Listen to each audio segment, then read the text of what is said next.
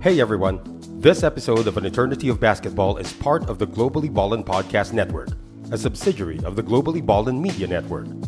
For this show and other shows like it, such as the Globally Ballin Podcast, as well as projects like it, such as original articles and video work, visit globallyballin.com now. If you like this show, be sure to subscribe to it, as well as give it a 5-star rating and a review. We appreciate it. Now, to the show.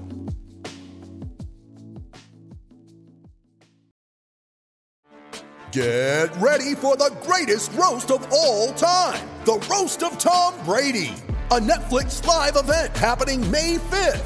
Hosted by Kevin Hart, the 7-time world champion gets his cleats held to the fire by famous friends and frenemies on an unforgettable night where everything is fair game. Tune in on May 5th at 5 p.m. Pacific time for the Roast of Tom Brady, live only on Netflix. Dalawa? I'm Charlie Cuna together with Noel Zarate and Sid Ventura here on episode 104 of An Eternity of Basketball. Di ba? Basketball, daming players, mga coaches na na-interview na natin dito, mga imports syempre. But today, Charlie, bago tayo magpatuloy, ipa-plug ko lang bago tayo magpatuloy. Pag mayabang natin yung bagong laptop ni Sid Ventura. Alright! Ano ba naman yan? Hindi naman nakikita. Brand new laptop for Sid Ventura. Yay! Okay. So iba naman ang focus natin today. And everybody saw it on our Facebook page. And so we normally focus on the guys who are playing, handling the ball, dribbling, shooting, passing, and all of that. But today, we're going to focus on the zebras. Yung mga pumipito during the games naman. Kasi yung ating episode ngayon, usapang referee ang ating topic ngayon. Pag-uusapan natin the guys on the sidelines, how they make the calls and all of that, and all the abuse that they suffer from the audience and ganun from the players. We talk about all of that. So mahaba bang usapan niya? Let's start it already. We will introduce our guests right now. Okay? From Pototan, Iloilo, by way of University of the East, referee number 15, Genaro Bay Ledesma, is now on the show. Sir Bay, magandang umaga po. Boss Bay. Welcome to the show. Ay, nakamute po kaya ta kayo. Si Sir Bay. Nakamute pa, Charlie. Sir Bay. Yeah. Ayan. Good morning, sir. Hello. Good morning. Okay na. Ayan. Okay na. Hello, okay na, sir. Welcome sa aming show. Okay, thank you, Referee Charlie. number Thank you 15. sa Noel, tsaka Sid, sa pagkakataon ito. Salamat sa inyo. Salamat. Saka, of course, congrats, congratulations sa inyo. Salamat. Thank you. All right. Okay, and by way of Nasugbu, Batangas. Nasugbu, Batangas through the University of the East as well. Dalawang UE Red Warriors yung ating mga guests sa araw na ito. Referee number 41, Benji Chua. Asan pa si Nasa Amerika yan, Charlie, Ayan, referee Benji Chua. Welcome to the show, Sir Benji. Good morning and LA. Salamat thanks for having us, referee, para meron naman kaming konting masabi sa pag-referee. Yes. First time. Maralaman natin maya-maya. Marami manonood kayo dito. masasabi. And the last but not the least guest on this day, from Olongapo. Sa Olongapo, taga-Olongapo ito, by way of the University of Baguio. And now he's coming to us from the Bay Area, San Francisco, San Leandro actually. Referee number 39, Bernie De Jos. Maraming salamat for coming on our show, Sir Bernie. Good morning sa inyong lahat. Good morning, Pilipinas. Good evening dito sa California. Kumusta po kayo lahat? Charlie, Noel, Sid, it's been a pleasure to be with your program at malaganap ng programa nyo at sikat na. So, siguro, sikat na rin kami. So, dati sikat na sikat talaga kayo. Yung nag-repeat kayo sa PBA dati, super sikat kayo. Pero, ganito gawin natin. Well, first of all, thank you, Sir Bernie, because ikaw yung unang nakausap ko for this type of episode. You're the one who helps us get Sir Benji to come on the show, syempre. You also spoke to Sir Bay. So, maraming salamat you're here. But let's get that. Pag-usapan na natin ito. Yung start ng ating conversation will begin with your love for basketball. Kayong tatlo, naging player din kayo. you were players before you became referees later on. So you loved the sport of basketball. You were following the sport. You played the sport. Umpisahin natin. Siguro seniority na lang. No? Umpisahin natin kay referee number 15, kay Sir Bay. Sir Bay, paano kayo nahilig sa basketball at paano kayo pumasok sa basketball? Well, talagang hilig ko sa basketball. Naging player ako ng University of San Jose sa Iloilo City. Doon nahasang paglaro ko ng basketball. So, doon sa high school nung araw, naging membro ako ng Western Visayas ng Iloilo. So, yung Western Visayas, kasama Bacolod, Capiz, Aklan, ganyan. Laro kami sa Prisa noong 1959. Katapos yan, after graduation sa high school, of course, sa varsity na ako ng University of San Jose. 1959 yan, mga later part ng 1959. Eh, bago ang gym ng University of San Jose at the time. So, doon ngayon ginanap yung 1959 na intercollegiate. Mga champion runner-up ng UAAP, NCAA sa Manila, tapos sa mga Mindanao, Visayas. So doon, naggrupo namin yung Piatti, UE. So yung mga champion ng araw, UE pupunta yun, UAC pupunta ron. And then sa NCAA naman, Jose Rizal, sa Mapua. Visayas naman, UB, University of San Carlos. Ngayon, nagkalaban kami na UE. Natalo kami na UE, of course, malakas ang UE noon. Tapos, mukhang nakusunadahan ako ni Coach Bibi Dalopan. So, sinabi niya doon sa kaibigan ko, yan, sabi niya, interesado siya karo sa UE. At first, siyempre, probinsyano tayo, ayaw ko, sabi ko doon sa kanya, ayaw ko. Alam mo na mga Manila, magagaling yan probinsyano, ugali ko probinsyano. Pero yung kaibigan mo, masyadong mapilit. Sabi, sige na, ako nang bahala. Sabi ko, wala akong matitirahan sa Maynila. Hindi akong bahala siya, may kapatid ako dyan sa Santa Misa Heights. In short, dumating ako 1960. That was the time na nag-champion yung UE, 1960. Alam mo naman ang UE, pag nag-champion, nag-abroad yun . So at that time, ang mga players na sikat nung araw, si Roel Najurata, si Figueroa. Tapos, nagpunta sa Hong Kong, sinama ako. So, yun. So, the following year, 61, regular player na ako. Sama ko yan si Jimmy Mariano. So, hanggang sa mag-graduate kami ng 1963 ni Jimmy Mariano. After graduation ng UE, 1963, kinuha naman kami ni Bibi Dalopan, ni Coach Dalopan, sa Crispa. So, yung player kami ni Jimmy Mariano Crispa, kasama namin ni Roel Najurata, si Romy Diaz, yung artista. Magaling ka player yun. FPA player yun. Ganyan, si Boy Del Pilar, Constancio Ortiz, mga ganyan, to name the few. Si Ramas, yung father ni Ramas. After that, nagka-ensayo kami sa Mapua. Dumating yan si Pilo Pumarin. Okay. Bit-bit niya si Jaworski, si Sunny Jaworski. Gusto mag-try out sa UE at the time. Sabi ni Bibla po, sige, base na. Sabi niya kay Jawo. Si Jawo, at that time, nung panahon namin, 6'1 yan, malaki na malaking katawan Pag 6'1 ka at that time, siyempre, malaki ka na Nabalitaan namin na si Jawo, nag-try out sa PPO, kay Pipingi at that time, pero hindi yata nakuha. Yan ang part. So, nangyari, nagsayo na kami. Kaya alam mo na si Roel nung lumiyap si Roel tinabol ni Sana yan, Jaworski. Siniko ni Roel Najurata sa labi yan, putok ang labi ni Sana Jaworski. Alam mo kung sino lumapit? Ako, sabi ko pare, talagang kanyang laro. Sige lang, sabi. Mukhang palaban rin Yan ang ugali ni Sana. Ngayon, Crispa yan. So, 8 taon rin ako sa Crispa. Natispan yung Crispa noong 1965. Nakuha naman kami ni Jimmy Mariano sa Puyat Steel. Right. Kasi at that time, ang ruling noon, pag natispan ng isang team sa Mecca, 2 lang pwede makuha. So, kami dalawa ni Jamie, pumunta sa Puyat. So, yun. Puyat, then naglaro ako sa UTEX. Nagsundahan din ako ng coach ng UTEX at time. Tumigil ako ng Mega noong 1971, 72. Of course, employed naman ako sa Social Security at the time. Doon ko nakilala ngayong daddy mo si LP Cona. Charlie, oo.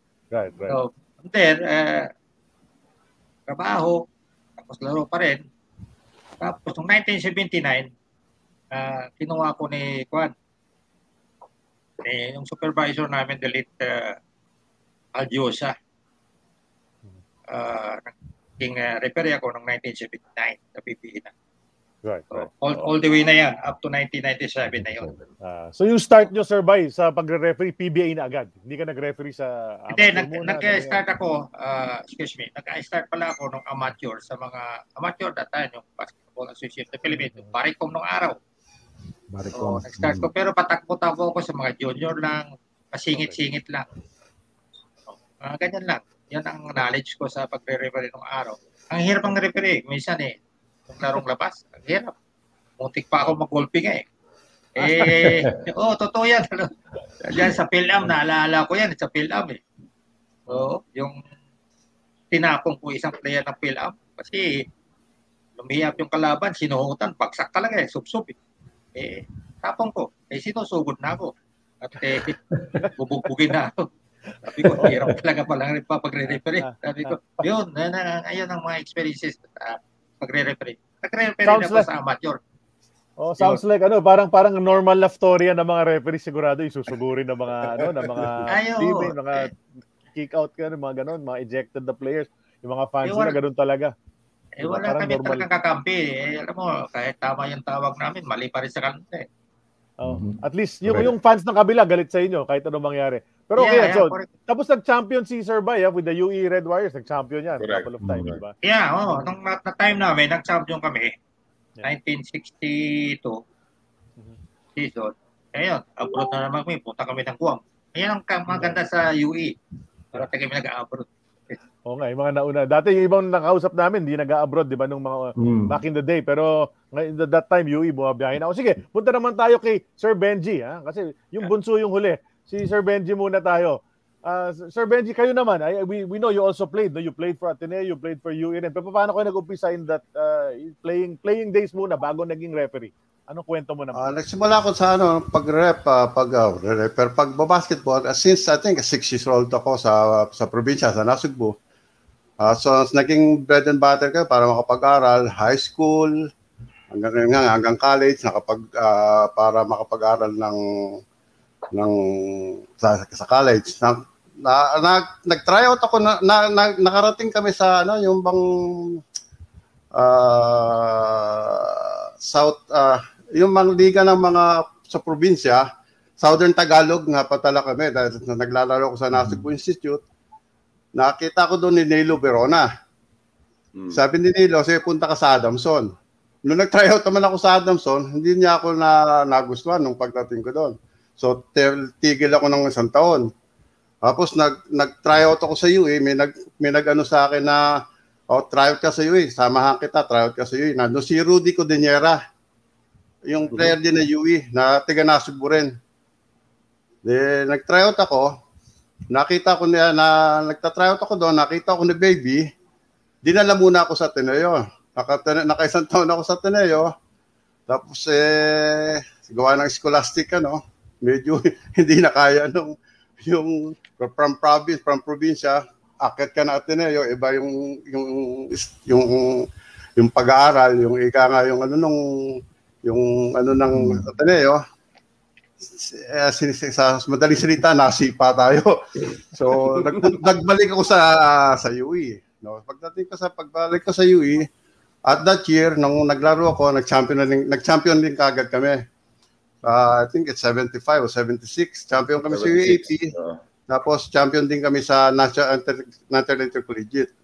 Yung mga panahon na ngayon, nagpupunta rin kami sa abroad. Basta nag-champion nga UE, sabi nga ni Manong Bay, punta sa abroad. Tapos, pagkatapos noon, nag-tryout naman ako sa kay Verona, kay Valenzuela, kay Turo, sa Mika, sa Solid Mills.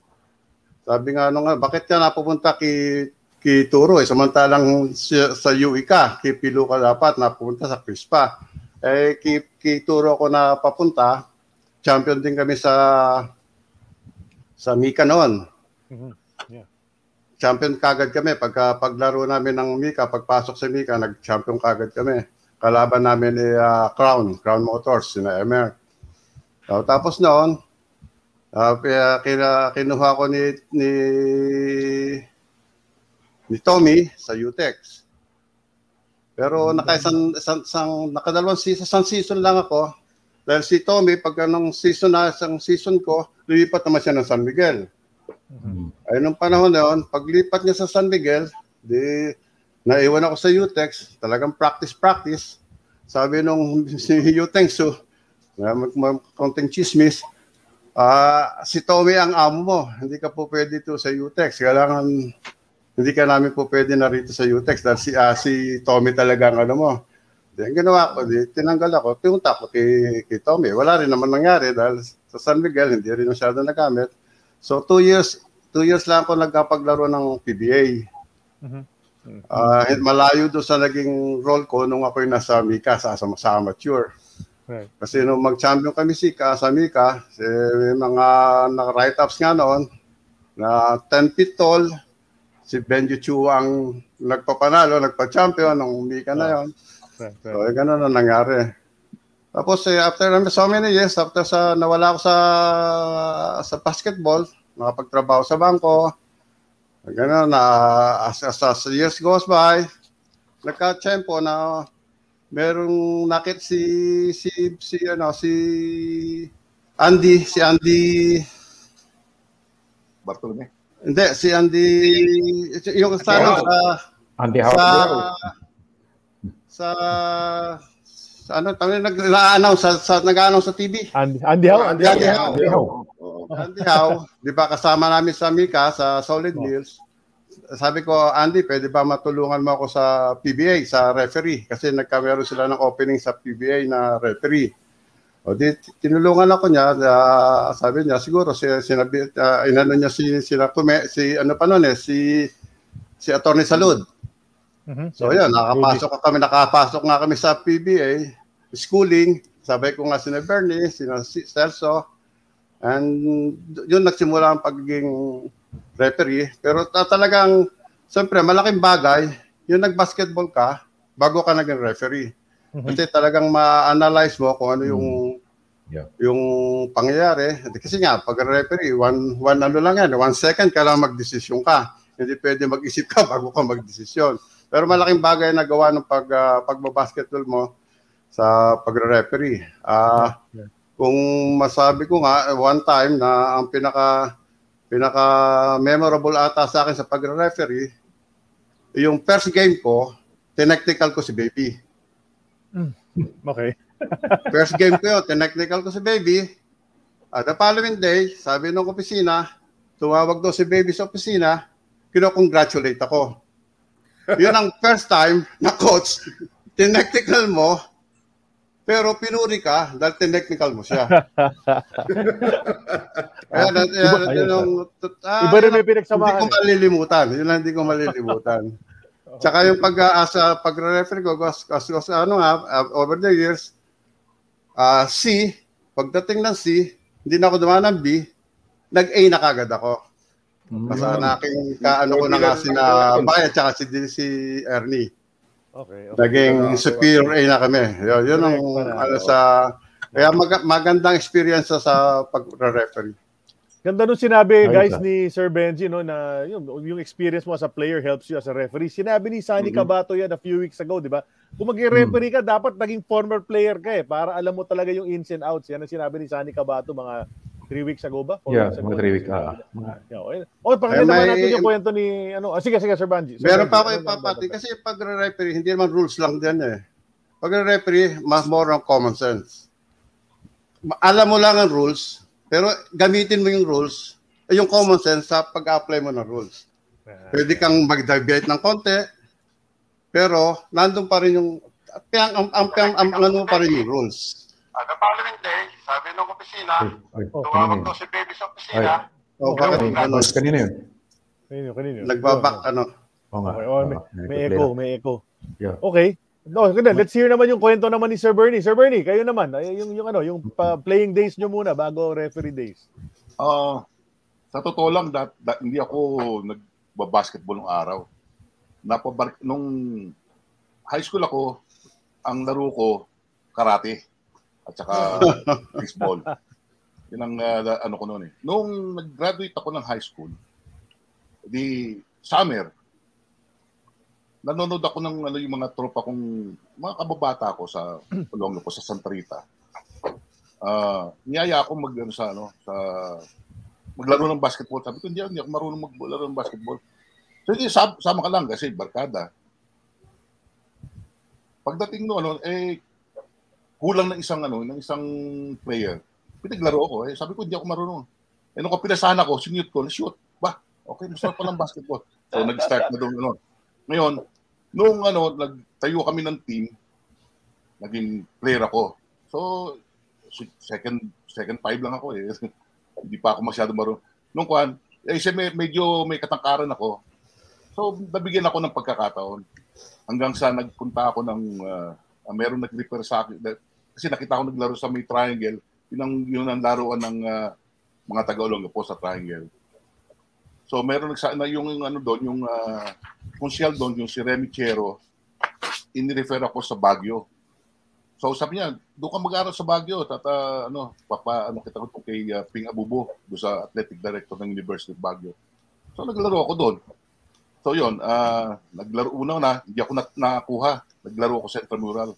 And then the next, after that intramural, kinontak ako, sabi niya, maglaro ko sa dito sa Cardinal, sabi. Ang mga kasabayan ko noon, sila Willie de la Serna, sila Cruz Brothers, yung Ben at saka si Vito, sila Kabading, sila Ritualo, saka yung Arpiliera. Yung mga napunta sa Mika. So, hindi ako napasama sa kanila dahil kasi at that time, only ang summer yata noon 1 month and a half lang. So sabi ng parents ko, ba't ka magsasummer? Wala ka matutunan dyan. So kinukuha ko kasi kumukuha ako ng criminology, Bachelor of Science in Criminology. So hindi ako napasama. Nung pagbalik ko ulit sa Baguio, wala na yung mga tropa. Nagpunta pala doon sa nung summer na yun. Nag-recruit ang Squid, Manila Bank at saka yung CFC. So, naiwan kami sa Baguio. So, madalis lang, tinapos ko yung paglalaro sa Baguio. Yung sila Benji nga, lagi namin sila nakalaban sa UAP championship. Kasi kami ang champion ng UAP ng Northern at saka Central Luzon. So, sila Benji, yung mga ang kasama niya sila Jimmy Malansala, si Alex Tan, sila Tito Barela, ang lakas nila. Kaya hindi kami, pagka naglaro kami, tambak kami. So yun ang naging ko sa basketball. So pero pinagbutihan ko yung pag-aaral ko after ng after ng college ko. Napasok naman ako March 1977, pagka-graduate ko. July 1977, July 22, 1977, napasok ako sa base, sa Subic Naval Base, as a detective. So doon, nagtrabaho ako doon. So, tapos nung ang promotion ko medyo mabilis. Naging detective ako, senior detective, criminal investigator, tapos naging senior criminal investigator. Tapos noon, nag-supervise na ako. Parang wala nang challenges sa akin. And sabi sa akin nung isang tropa ko, sabi niya, bakit hindi ka mag-referee? Total, magaling ka na mag-basketball. Tsaka, kailangan ka namin dahil kasi matapang ka, sabi. Kasi nakipag-away ako sa basketball eh. Pagka tinira ako, tinupahan ko. So, yun. So, sabi sa akin, mag-referee ka rin. O sige, sabi ko, ang hirap mag-referee talaga nung araw. Ngayon ako, malakas lang daw po dahil meron kaming protection dahil meron kaming binibigyan kami ng kaming in-issue sa fire para dala-dala namin. So, siyempre, meron ako kasama. Kaya malakas ang loob ko pagka nagre-referee ako sa labas. Mm-hmm. So, yun. Tapos noon, yung commissioner namin sa base, kasi nagre-referee ako ng basketball sa loob ng base. Ang nire-referee ako doon, puro mga Amerikano. So, yun. Sabi sa akin nung commissioner namin doon sa basketball, sabi sa akin, Bernie, bakit hindi ka mag-apply sa PBA? Bakit? Sabi ko, kailangan nila ng mga referee sa PBA. Sabi ko, paano sabi, basta punta ka doon. Pinakita sa akin yung announcement sa Tempo.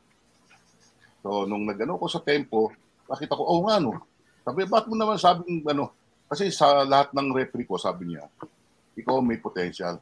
Bakit? Meron kang integrity, meron kang may height ka, meron kang yung trabaho maganda. Kasi investigador ako eh. So okay, sige, nagpunta ako sa PBA, nag-apply ako. Tapos kinabukasan, nakita ko sa Tempo, sabi niya, Bernie, sikat ka na, sabi sa akin. Bakit? Nasa Tempo ka na, Sabi niya, binasa ko, 122 apply for PBA referee. 7 ex-PBA player. Di ba, Benji, siya ka doon.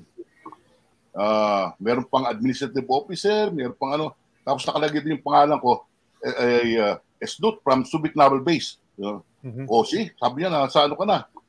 So, yun doon nag-start. So, napunta ako sa Manila, nag-training kami nila, Benji. Mm-hmm. So, 6 kami natanggap doon sa batch namin na 100. Actually, 122 nung naging 142 yata.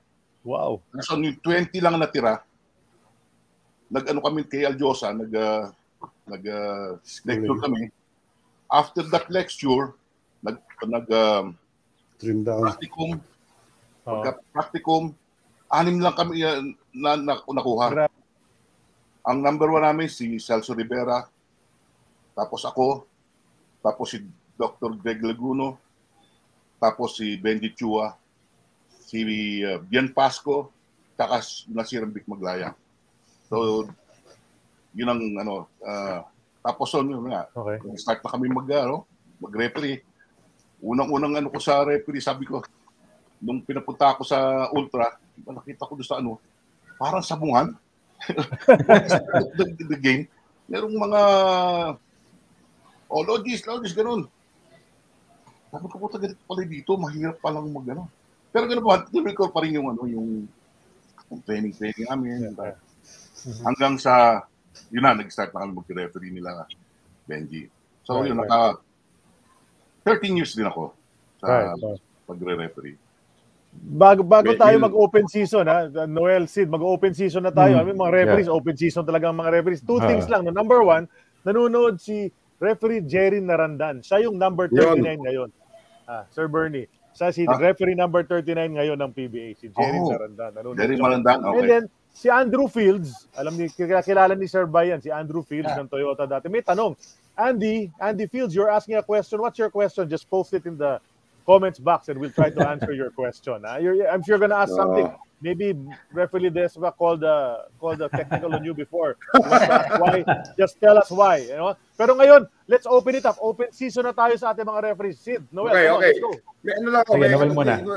Nanonood ngayon isang dating player ng PBA na reklamador, pangalan niya Joey Guanyo. Tinawagan to si Benji Chua yata tinawagan daw siya ng maraming pound no rookie year niya. And of course, Boss Pai, kilala mo naman si Joey Guanyo, magkatrabaho kayo dati sa PBL. Ayun lang, nanonood lang si Joey ng Google lang. Nanonood the former player, Mon Cruz, sino ba nanonood? Sila Bernie Fabiosa kanina. Tito Varela, dating referee din, nanonood din ngayon. Diba? Bernie Fabiosa.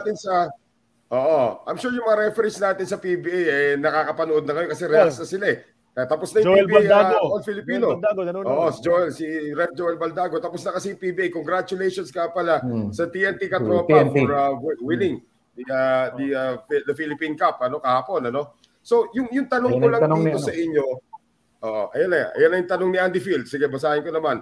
The transition from being a player to referee, was there an oath to never show favoritism to a team that you might have played for or had friends on a particular team? I think the mere fact that Benji Chua called a technical foul on his former coach, Andy, is testament to that already, right?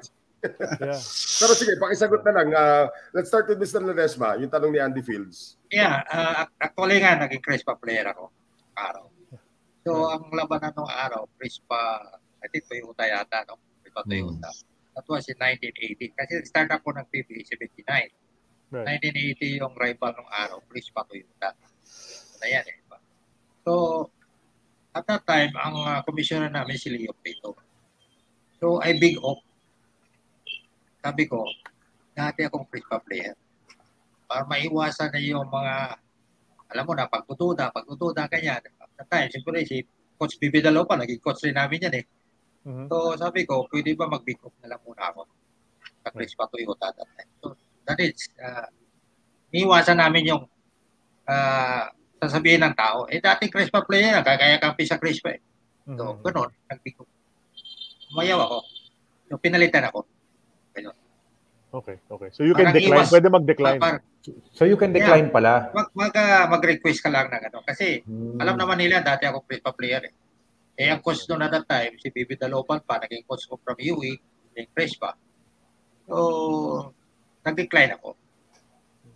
Para maiwasan na yung mga, alam mo na, may mga pagdududa-duda, mga ganyan. So, ganyan. Yun. Ano nangyayari sa akin at that time? Kaya yung tanong ni Andy Feld, oo. Para maiwas ka lang. Alright. Okay. Did you get that, Andy? You can decline. If there's some sort of bias, you can decline. If you have connections with any of the team. Sa totoo naman, kaya naging Crispa player ako trabaho lang itong sa amin. Wala na yun Tapos na yun Tapos na yung player ako sa kanila. Tama. Ito, ibang trabaho naman. Sa field talaga ng pag-referee, mahirap. Dahil sa ng basketball, sa mundo ng basketball, naglaro ka mula college. Pumakat ka, nag-PBA ko, something like that. Marami ka ng kabarkada, marami kang kakilala na makakalaban mo o nakaging kakampi mo.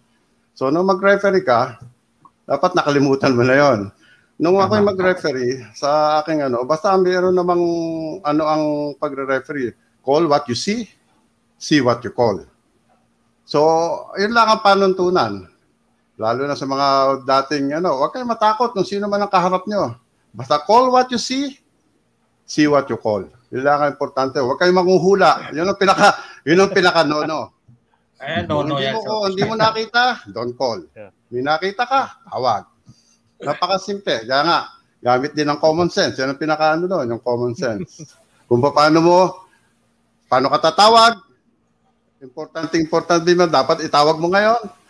Pwede mo bang pigilin ngayon? Pwede bang ipito mo na ngayon? Ganun lang.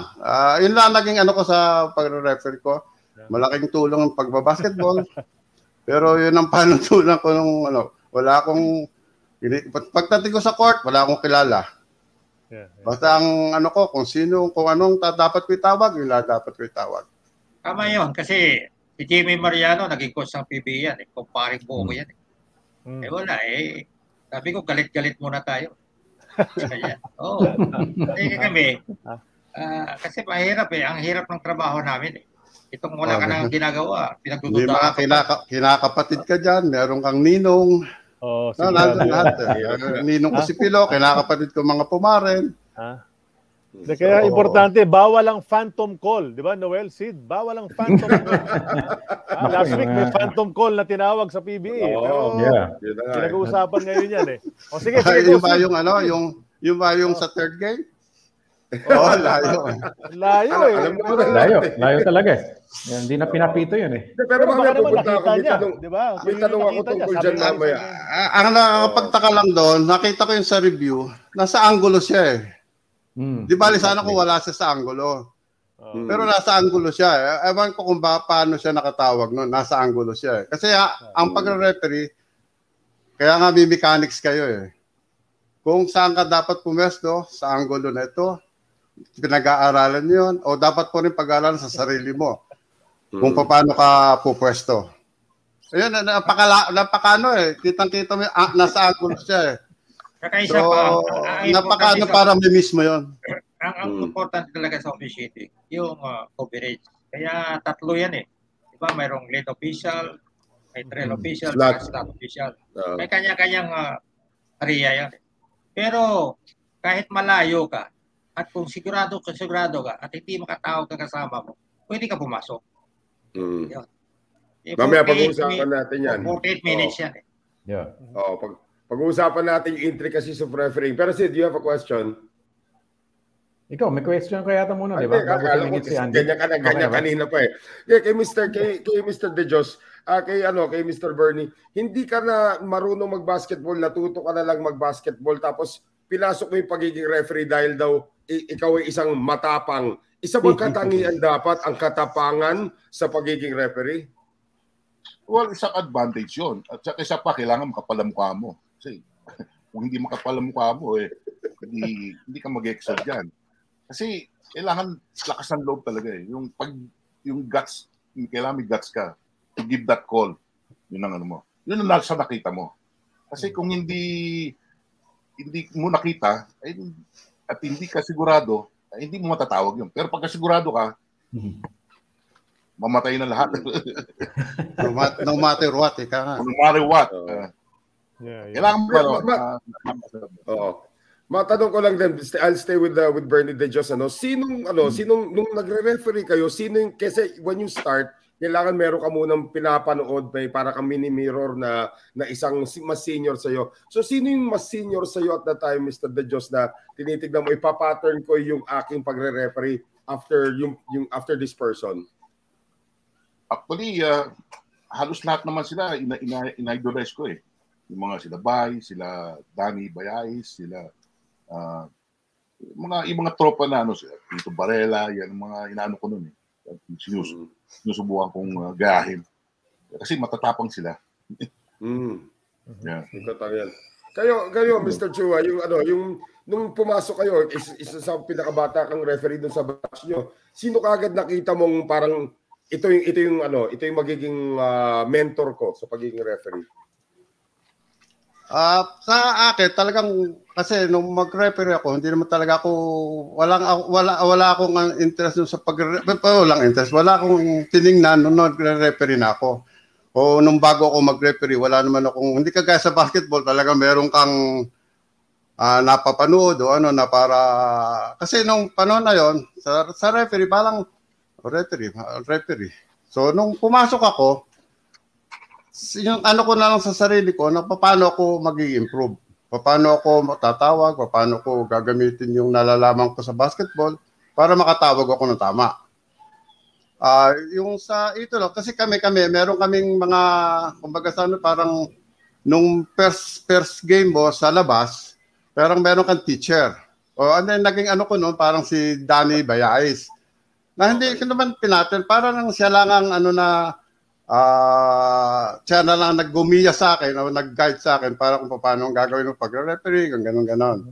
Pero yung talagang in-idolize, wala akong na inidolo ko. Kasi nga, pagpasok ko sa pag-referee, kasi ang pag-referee, talagang sa sarili mo yan, hindi naman pwedeng gayahin mo isang referee na itatawag mo gano'n din ang kanyang tawag. Kasi iba't ibang sitwasyon na mangyayari. Situational, correct. Nandun lang yung kung gano'n ba katapang tong referee tumawag na sa sitwasyon na talagang magiging controversial. Tama o mali. Yun ang sinasabi na gut. Kasi hindi mo naman kagad malalaman yun. Once you call that call, hindi mo naman kagad malalaman na tama o mali. Na sigurado ka doon sa tawag na yun. Pero nandun na rin yung tiwala mo sarili na tama yung tawag mo. So, mahirap mag-idolize sa yung galaw ng, hindi kagad sa basketball, yung pilot ni Florencio sa ilalim, pwede mong gayahin yun. Pero sa pagre-referee, hindi. Kasi nga, tingin ko si nagme-mentor. O yung mga nagme-mentor sa inyo. Yung mentor kung paano ka, pero hindi mo talaga i-idolize yung galaw niya. Right. Okay. Sige, Sid. Ako naman may tanong lang ako. May nagko-comment dito, dating staff daw siya ng Presto, sabi niya. Dati raw may nagmura na fan sa likod ng bench, tapos sila yung tinawagan ng technical foul. Madalas yun. Tapos naalala nyo guys, yung unang guest natin noon na referee, si Jess Thompson, former NBA referee, he told this story na yung unang game daw niya, tinawagan niya ng traveling si Dr. J, Julius Erving. Tapos ng halftime, parang pinagalitan daw siya ni Earl, sino yun? Earl Strom. Don't ever call traveling on Dr. J, that's his move, gano'n. So, sinabihan daw siya. So, ang tanong ko lang sa inyong tatlo, meron ba kayong similar na ganong experiences na tingin nyo nagkamali kayo ng tawag or sinabihan kayo na mas nakakatandang kasama nyo na wag mong gagawin yun, yung ganong klaseng tawag. Ano yun? Hindi pwede yun, magagalit ang fans. May ganon ba kayong similar experiences? Wala siguro. Wala. Ano na sa amin, use the rule wisely. Kasi yung rule lang mag-back up sa iyo. Meron nga akong ginawang tawag noon, si Jaworski, nag-layup. Layup siya, tumulak siya. So, offensive. Pag-layup niya, pagpaksak niya, tumulak siya. Ang tawag ko, foul. Foul siya, pero basket. Hindi tama yung sa rules. Kasi you can never call a basket with an offensive foul. Right. Pero yun ang sinasabi ko, ayaw ko kung tama sabi, yun ang common sense ko noon. Na kung tinawag ko no basket, foul pa si Jaworski offensive, gugulong tao. So what I did, binasket ko, pero offensive siya. Bahala na kung alam nung kabila na mali tinawag ko. Okay. Pero kinabukasan niya, pag namin kay Rodi Salud, kay Commissioner, good. Sabi sa akin Okay. Kasi ang naiwasan noon, yung si Pepe Patunong, kasi talagang git-gitan yun, git-gitan. Hindi ko lang alam kung sinong kalaban, pero yun ang ginawa ko na. Naiwasan yung pagbabato ng 2 peso ko. Naiwasan ko yung, saka yung madaling araw ka na, nandun ka pa sa referees, nasa dugout ka na, hindi ka makalabas. Sa totoo lang kasi, sa ruling ng PBA, once na yung call ng offensive foul, no basket. No basket. Yes. No basket. Yan ang ruling. Sa amateur Ibang yung amateur ruling na lumiyap ka, pumasok, basket yun, release yun, the ball is in the release yun, pasok, basket yun, kakatawag offensive foul. Iba sa PBA. Once na offensive foul, so no basket, nullify ang basket yan. So dahil siguro personality ng basketball, ang player si Jaworski. Kaya sabi ni Commissioner Salud, good. Good, for the fans. Siyempre, crowd control is important. Crowd control. Kailangan. Alam mo naman si Jaworski, crowd drawer. Hindi ko na lang maalala kung sino nanalo nung team na yun. Hindi ko na lang maalala kung sino. Pero may nagtanong na is there a superstar call? If there's such a thing as a superstar call. May nagtatanong, is there such a thing as superstar calls? Sino sasagot dyan? Madalas ba tayo? Siya yung pinaka-senior. Yung superstar na mga... Meron bang superstar call? Meron daw ba? Walang word na superstar. Hindi mo tatawagin.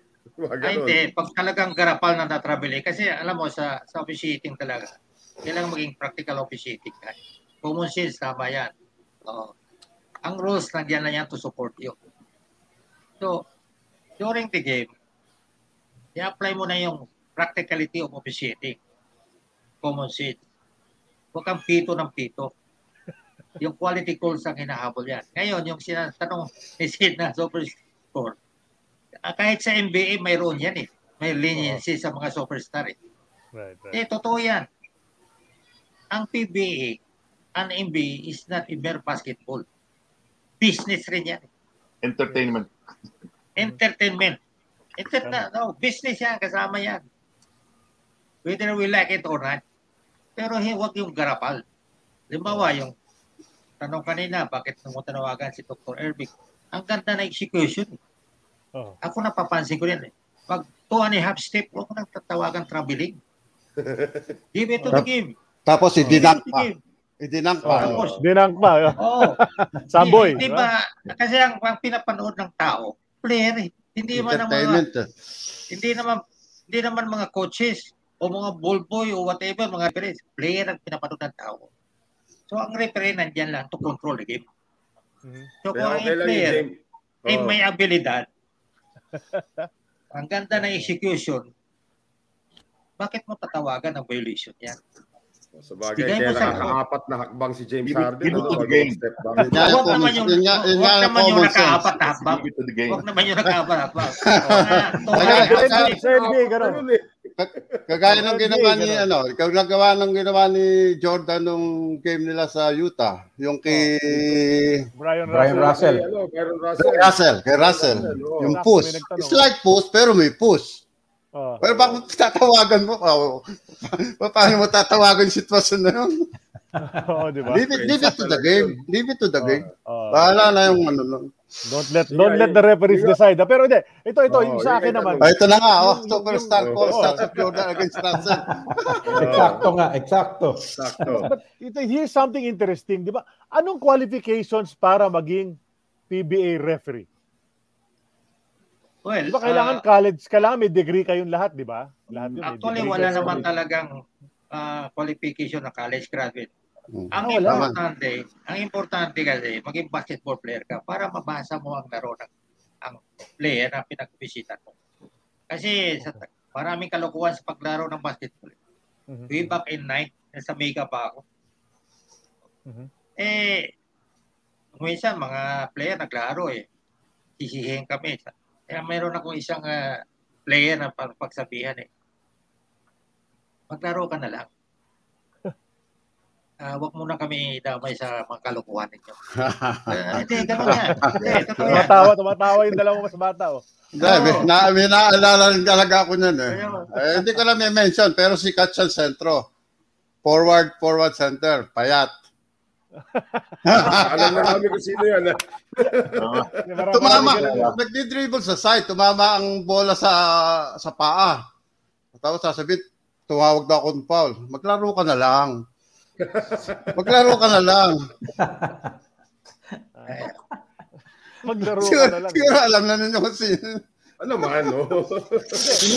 So na-confirm nga may superstar calls. Paano naman yung make-up calls? Meron bang make-up calls? Yan ang hindi dapat. Sabay silang walang kahit wala yung referee chat, hindi ako sasagot yan. Walang make-up call talaga. Walang make-up call. You're making two mistakes. Yeah. The bad call and the make-up call. The two mistakes ka na nun. Talagang ground for suspension ka na nun. Yan, no? May bawi balls pa. Wala. Diba? Wala. Okay, wala. No such thing talaga yung bawi calls. Talagang yun. Out of the blue talaga. Hindi pa pwede yun. Cannot be make-up call. So, superstar call, make-up call. So, yun. Yan ang nono sa officiating. Ito may nakakatawang comment din. Si Philip Cesar ba talagang hindi nag-commit ng foul? Kasi bawat tawag sa kanya, nagre-reklamo siya. Si Philip Cesar. Nakakadaya pa nga siya nung araw. Yung iniipit. Tapos tatakbo siya. Ang natatawagan pa nga ng foul, yung depensa, yung iniipit niya. Siya ang nangiipit, tumatakbo siya. Hindi nakita yun nung araw. Hindi nakita nung araw. Kaya ang galing ni Jericho Diñera sa ganyan. Si Jericho Diñera pinakamagaling dyan. Tatakbo siya. Yun ang dapat yun din ang dapat sa mga referee ngayon. Dapat alam nyo ang galaw ng player. Dapat pag-aralan din yung player. Kung paano sila gumalaw, anong galaw nila, kung paano sila nagbugulang. Yun ang payo ko sa mga upcoming referees. Lalo na yung mga players na talagang medyo angat, marami silang ginagawang na medyo hindi nakikita o nakikita, medyo napapabayaan ng konti. Sige, Sir Bay. Sundan ko lang yun. Kasi before the game, nag-uusap na kami tatlo yan. Itong team na ito, itong mga player ito, itong mga nila.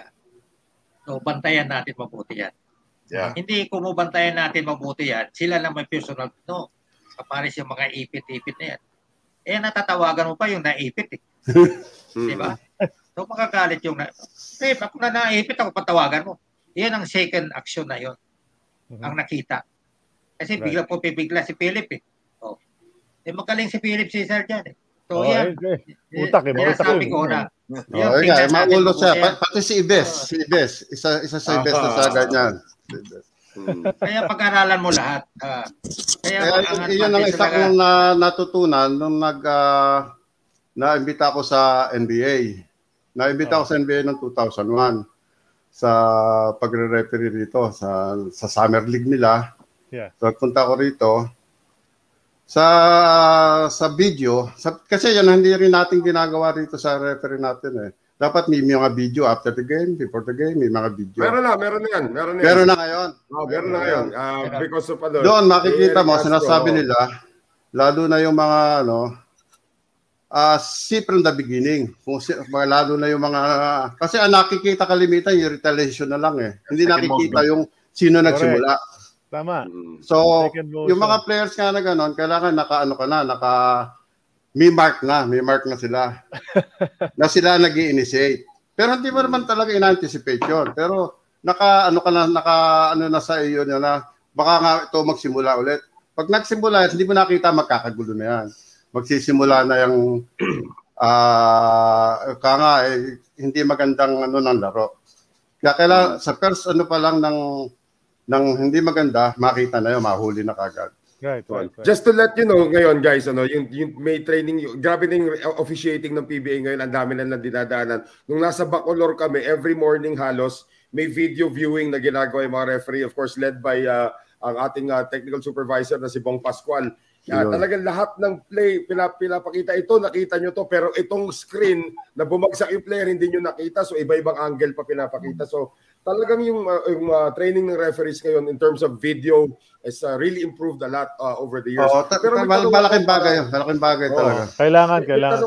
Para kay Mr. De Dios, Bernie, pag right before the game, kinukuha mo yung team captain ng isang team, kinukuha mo yung team captain sa isang team, tapos kakausapin yung tatlong referee doon. Anong pinag-uusapan nyo sa center court bago magsimula yung game? Well, una-una, tatanungin namin kung anong meron silang tanong tungkol sa rule. Tapos nun, siyempre, kung anong mga dapat namin pag-usapan, sabihin namin, ito si ganito, yung iwasan yung hand checking, yung mga minor Tapos nun, basta laro lang tayo. Good luck. Yun lang. Good luck. Pero kung kasi minsan nakikita ko, kadalasan naman wala nang tanong eh. Oo. Hindi yung mga iba tinatanong, ito ref foul ba ito? Ito ref foul ba ito? Mga ganon eh. Pag may tanong. May tatanong sila. Ito ba ref foul ba ito? Kunyari hawakan ko yung shorts niya ng konti. Mga ganon. Namin sila. Kung anong tatanungin na, sasagot namin. Yung talagang dapat na answer. Pero pag wala naman tanong, wala naman pag-uusapan masyado, alam na nila yun eh. Pagdating ng game, yun na, puro tanong na. Yun yung masama doon. Meron ba kayo tanong? Meron kayo. Kung sabihin nyo sa amin. Pero pagdating ng game na, yun na, doon na sila tanong ng tanong. Crazy. Sir Bay, I'll ask you kasi 70s ka nag-start mag-referee. Ikaw unahin na kita sa tanong na ito. Marami mga anomalies na nangyari nung 70s, may mga game fixing scandal, ganito ganyan and all of that. I'm sure aware ka sa lahat ng mga yan. Kayo po ba nilapitan ba kayo ng sindikato, yung sinasabi nila sindikato ever to say na ref, pwede ba natin ayusin tong game na to? Ganon, nangyari ba sa iyo 'yon? Mayroong lumapit sa totoo lang talaga. Mm-hmm. Mayroon pa nga isang coach ng PBA dyan nung araw Sabi niya, wow. Ay, pwede ba tayo mag-dinner? Sabi ko, coach, wag na. Alam ko na kung saan pupunta kausapan. Mm-hmm. Doon pupunta ang usapan. Ang hirap sa amin kasi makita ka lang kasama mo player, coaches, iba na tingin sa amin. So yung tanong mo, talaga may lumalapit. Yeah. Way back in, nasa Mega ako. Mayroon ng point savings. Yeah. May point savings na Right. Ang mga involved nung araw yun, mga taga-divisoria pa, mga HIC. Mm-hmm. Kaya nung nasa ACCs ako, bisigato rin ako ng ACCs. Pag may inibisigan ako dyan sa divisoria, nakikilala ako. Mm-hmm. Tao dito. Meron talaga. Pero hindi ko na pinatulan. Mahirap na buhay ko ito. Harap buhay ko ito. Right.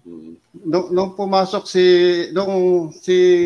Commissioner Salud ang referee, ang commissioner, bago kami pumasok, sabi nga nila rampanto yung game mixing. So marami siyang ginawang inalis.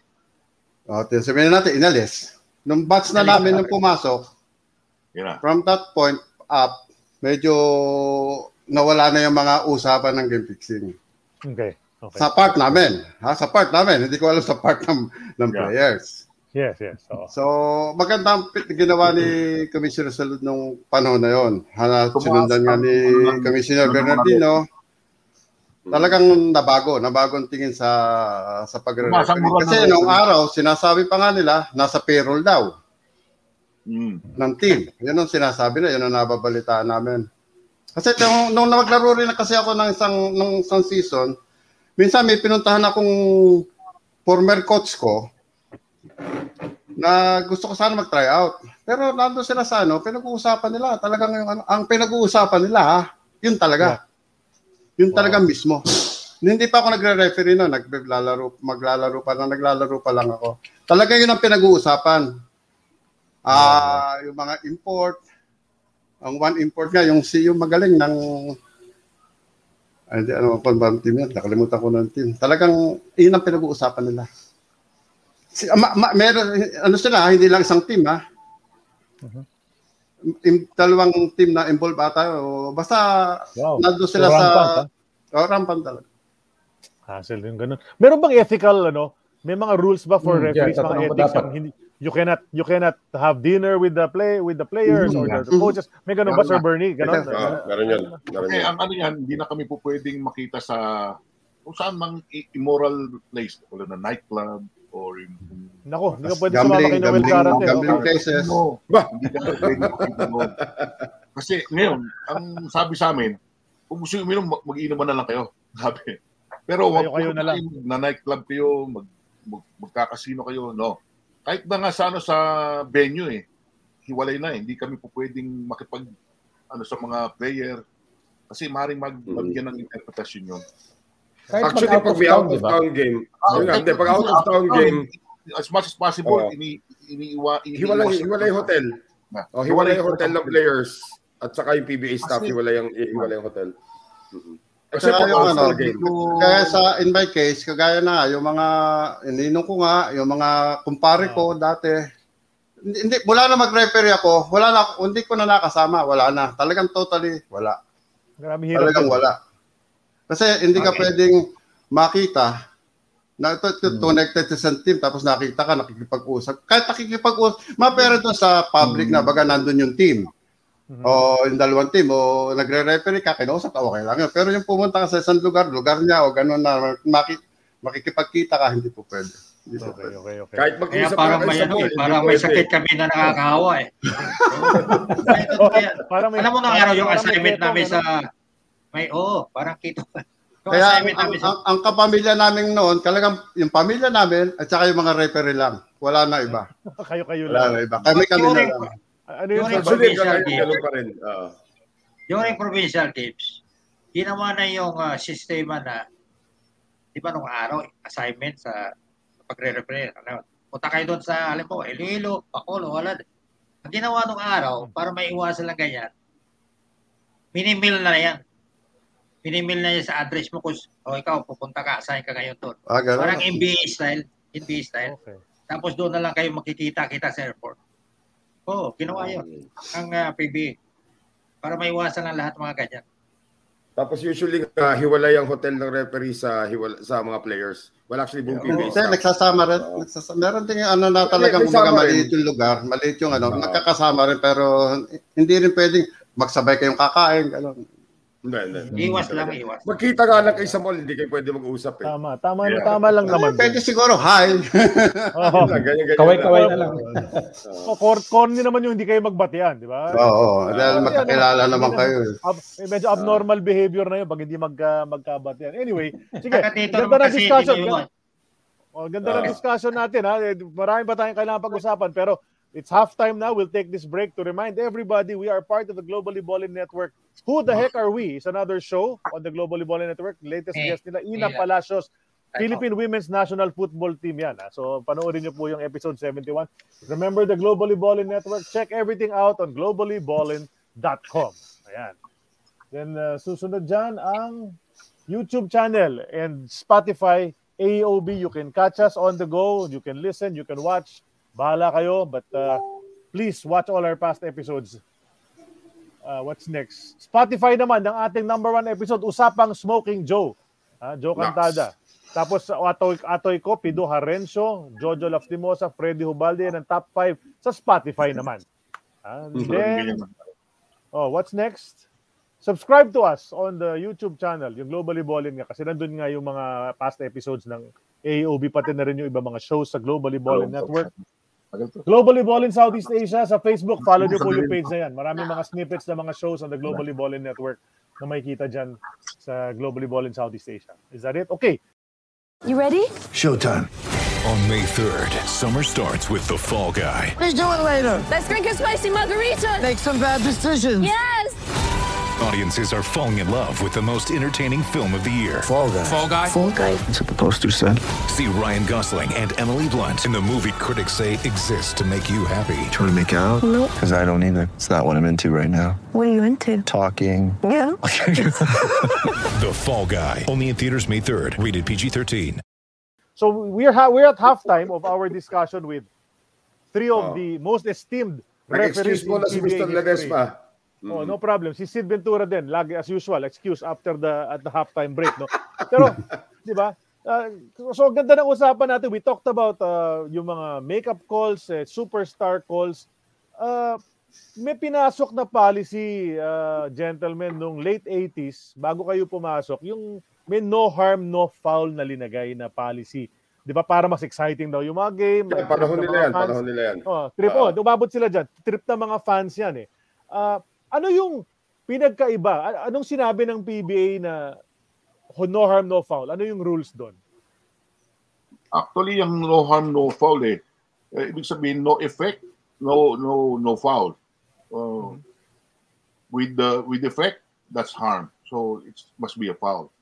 Okay. Yun ang dyan eh. Kaya, pagka merong epekto siya, may harm siya eh. Pero pagka wala naman, no harm. So, ang ano ko doon, madali ba naman differentiate yung hard foul sa ordinary foul, common foul na ginagawa ng isang player. Kagaya rito sa NBA, binago na naman nila yung kanilang ruling ngayon. Dahil nung mga previous years, hindi na talaga basketball ang ruling ng NBA. Kagaya nung nag-i-initiate ng contact, ayun ang player, ayun ang opensa. Hindi yung defense. So, napaparusahan yung depensa. Paano ano ang gagawin mo ngayon? Kasi sa rule book, may mga talaga kung paano katatawag ng foul. Nasa lateral ka, binangga ka, bakit katatawag ng foul? Dapat yung kasalanan ng player yon, ng offensive yon, dahil nasa tama kang posisyon, di ba? Banggain ka, kagaya ginagawa ni Harden, si Trae Young. Meron ba namang player na imbis na sumiyot ng papagano, umaatras. No. So it's not basketball. So mabuti binago nila niya yun. I've been telling that to sa mga nakakasama ko rito sa na hindi tamang kasi nga yung lottery, yung baksak no, yung pre yung airspace mo. Yes. Umangat ka, bumaksak ka rin diyan, pero siya ikaw humaginanan, foul ka pa rin. Paano magiging foul 'yon? It's not basketball. Na-realize ngayon ng NBA 'yon. Bakit gano'n ang mga tawagan nila? Ngayon si Harden hirap na hirap ngayon dahil pero sisingit mo yung kamay mo doon sa depensa, tapos siya pa matatawagan ng foul. That's right. It's not basketball. Kasi nga, bakit ka pa nagawa ng ruling ng foul? Correct. Kung ganun din naman lang gagawin mo. Every contact, every foul. Yung definition ng NBA dyan, we are cracking down on abnormal basketball-related abnormal, activity. Tama. Correct. Pero yung no harm, no foul nga, so yung mga touch foul nung panahon na yun, hindi na tinatawag yun, di ba? Pa-touch foul, pasundot-sundot ng konti, walang tawag, walang pito dapat. Kasi, di ba? Kasi yun nga, it's better to watch the NCAA games than the NBA games, the professional games. Kasi sa NCAA, kita mo talaga banggang, bihirang tumatawag ng referee. Dito, professional ka na, you're the elite. Kaya ka nakarating na NBA, elite ka sa mga moves mo, kung saan mo, anong ginagawa mo. Eh, natapi ka pala kapirasong gano'n, tatawagan ka ng foul. Right. Correct. So, wala nawawala yung excitement ng game. Kailan mo sa totoo lang, nung araw kasi sa rollbook, makikita natin na basketball is not a contact game. So, saan po? Ayun ang ruling noon. Nung araw yan. Kasi yung pala, pag na may contact, may tawag. Wala pa yung PBA nung araw. Yes. As time goes on, kapag-aaralan ng mga reparation, mga supervisor, whatever. Ngayon, ang basketball ngayon, contact game. But not all contact are fouls. Correct. Kaya nga ako naiinis pag nanonood ng PBA ngayon, yung paninipis sa tawag. Yes. Hindi mo makukuha sa puro tawag yan. Hindi kasi sikat puro tawag. Quality calls ang hinahanap namin yan. Biro mo mag-agawa ng bola. Difficulties. Apply mo yung advantage sa disadvantage. Although mahirap mag-referee talaga. Naririnig ko parati advantage, disadvantage. Yeah. Alam mo, judgment ng referee. Pero tanong mo sarili mo, how good is your judgment? Yun, ang mga... So, halimbawa, gumulong ang bola, labayo, pagulang kayo. Kaya mo, may contact yun. Basta wala nang tulakan, wala nang talagang garapalan ng tulakan. Nandyan yung thrill eh. Nandyan yung excitement ng mga tao eh. Correct. So, diba? So, yan ang tinatawag na unnecessary contact o anong tawag sa contact na yan? Unavoidable contact or na hindi naman sinasadya pero wala na disadvantage, wala na advantage. Talagang common lang. Incidental. Saka anong araw, kailangan bumito. Inabot natin ba yun? Di ba? Yung padamihan ng tawag, yung nire-record yung tawag. Ayun lang yung maling-mali. Yun ang maling-mali.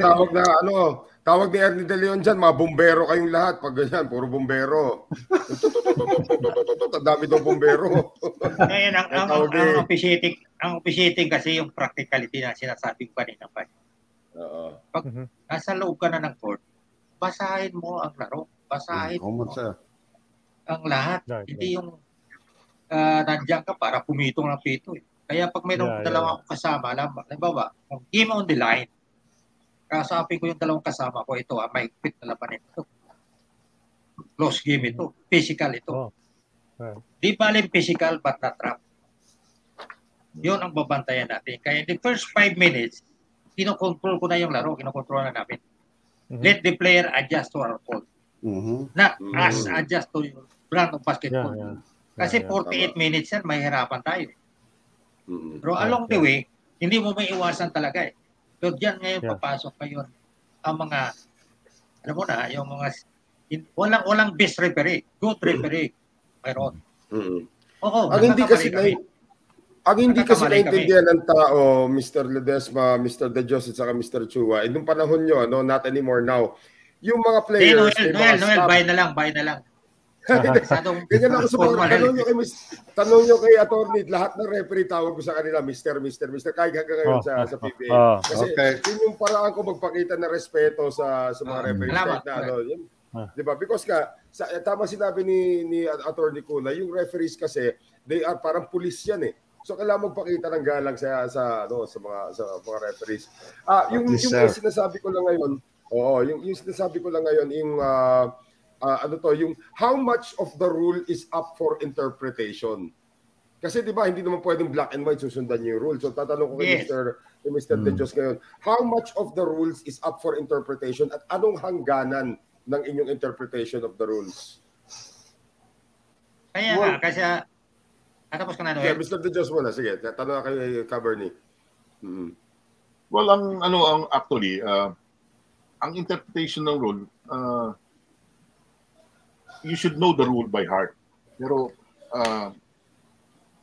i-decide mo kung it is a normal basketball play or it's not. Pagka normal basketball, let it go. Pagka merong intent to harm, you have to call it. Kasi yun ang yan eh. Yun ang mag-start ng kung hindi mo tatawagan lahat ng yung mga hindi normal. Pero pag it's normal basketball play, let it go. All let go na yan. Don't get in the way of the game. Yeah. Just, pero pagka meron kang nakita mo may intent to harm, you have to call it. Yun ang dyan eh. Okay. Pero pagka wala naman intent to harm, nagkaroon ng contact, nagkaroon most likely kung incidental contact, let go na yan. Kasi meron sila sinasabi, the essence of the rule and the letter of the rule. I'm sure Mr. Attorney Kuna will understand that more than the way I said it, diba? Spirit of the law. The spirit of the law and the letter of the law. Katama kasi, diba? So that is very difficult pagdating sa mga referees kasi kailangan isipin nyo rin yung tendency ng player. Katulad nga, may mga ibang player na yung natural sa kanila yung mag-hook bago mag-drive. Yung iba tinatawagan matik yung hook na yun. Move ng player yun eh. So how much of that comes into the picture pag kayo officiate, Mr. Hindi, kasi yung ganon, kasi out of the rule yun. Kasi you're taking advantage na eh. So out of the rule na, kailangan tawagan yun. Ang at saka sinasabi mo ako paano yung ang dapat, ang sa referee talagang by heart alam ang rules. Pero, ang rules, ay kaya na sinabi ko kanina, pwede mong i-compete ng konti, gagamitin mo ng common sense. Pero yung sa mga technicalities, yun ang hindi mo pwedeng baguhin. Basta technicality na. Kumbaga, dapat one free throw lang, ginawa mo 2 free throws. O kaya ano ba mga technicalities ng basketball. Yung pagka nagbigay ka ng technical, kailangan the ball is live. At pwede rin ng the ball is dead. Pero hindi ka pwedeng magbigay ng tawag dito ng playground foul ng the ball is dead. Kailangan technical lang 'yon. Yun ang mga ng spirit ng rule. So, sa akin pa rin yung rules kasi dapat nga alam mo 'yon. Pero meron kang paraan para paano mo i-apply siya on the course of the game. Pero wag ka lang technicality nga yung magiging decision mo doon sa rule na yon. Okay. Kagaya nga ng ginawa ko noon, pero at least hindi naman wala naman nangyari doon sa ginawa kong yon. So I live by that na basket na offensive. May question ako para kay Mr. Ledesma kasi siya yung dating head sa PBL. Kakasama tayo noon, Mr. Ledesma sa PBL nung araw. Yung sinasabi ng mga coaches, bakit mo tinawag yan? Hindi mo naman jurisdiction yung area yan. Ba't mo tinawag? Di ba maraming ganun eh? Di ba maraming ganun tanong? Paki-explain nga yun sa atin, Mr. Ledesma. Tama yun kasi magdududa sa iyo ng mga coaches. Ang layo mo, ba't ka tumawag? Yan, nangyari lang yan. Pag hindi na makakatawag ang kasama mo. Di ba, kung talagang sure ka na talaga na mayroon talagang violation doon, pwede mo pasukin yun. Alam mo, nung supervisor ako ng PBL, Noel, yan, yung si Igay Wahe, matapang tumawag yan, may kasama siya eh. Napapansin ko yung sa dalawang kasama niya, Noel, doon sa lugar nila, yung sa area nila, hindi tumatawag. Sabi ko, Igay, pasukin mo na yan. Kaysa masira ang laro. May violation na, pero walang tawag. Right. Kasi, inutusan ko si Igay, pasukin mo na yan. Kahit wala siya, kahit trail siya, kahit lead siya, tapos galing sa labas yung tawag. Kasi, alam mo, Noel, sa officiating, coverage ang importante. You must be in the right time at the right place. You must be in the right place at the right time. Yung anggulo. Ang importante sa amin, anggulo, yung talaga maliwanag. Kasi mayroon dyan na, meron mo, nandito ang referee sa likod, ang player. Dito nang nangyayari, biglang pipito itong sa likod. Nanguhula yan. Samantalang ang kasama niya, ang liwanag doon, may anggulo siya. Yun ang ayaw namin mangyari. Yun bakit nangyari? Tsaka yung yun ang trabaho ng, kaya nga crew chief ay medyo mas angat sa kaya nga tinawag na crew chief. Kasi you have, kailangan mo talaga yung game. Kung kailangan mong kumuha ka ng talagang controversial, mahabang call, pero siguraduhin mo lang na tama ka. Kasi merong pagkakataon na yung katabi, yung nasa lugar na yon hindi nakatawag dahil nga, sabi na Manumbay, sa coverage niya. Sala siya sa coverage. So hindi niya nakita, kahit malapit siya, hindi niya nakita.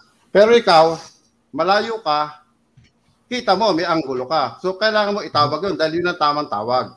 So, pwede mo siyang pasukin.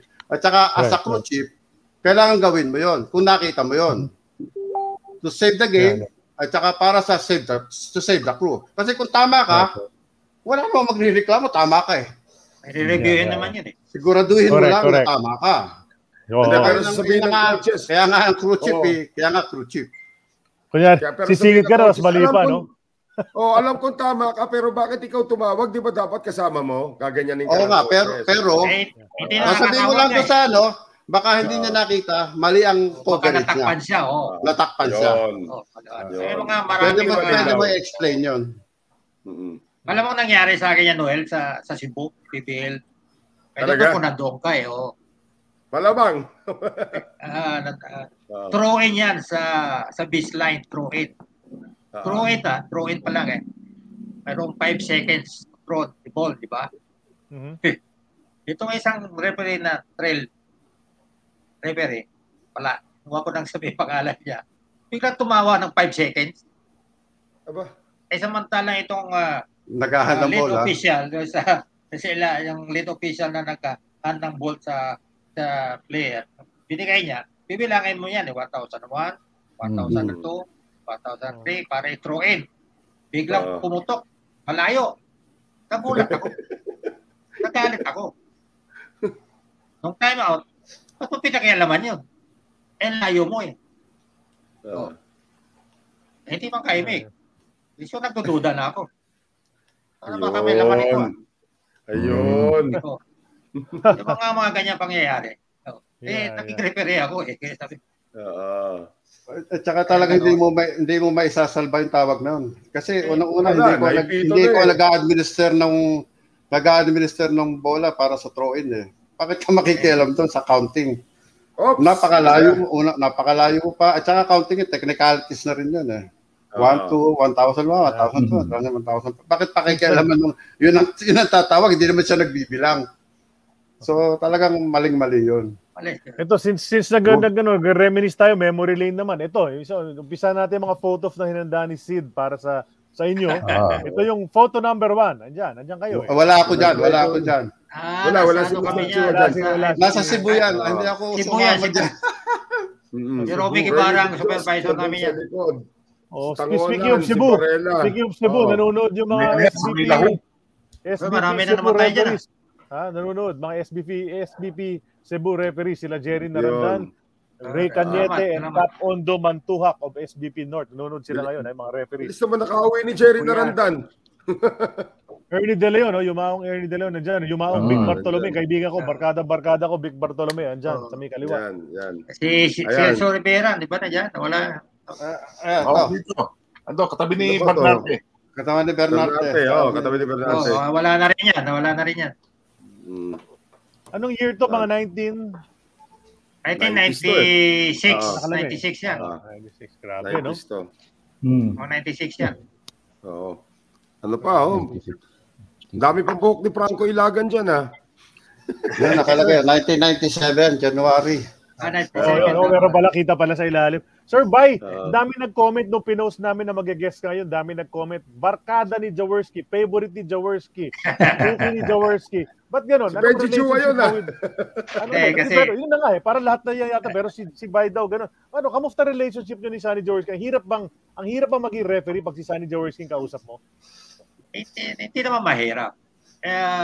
Kasi si Jaworski, ang sabi nga nila, ito na naman si Lides, makalaban na naman ng Ginebra ito.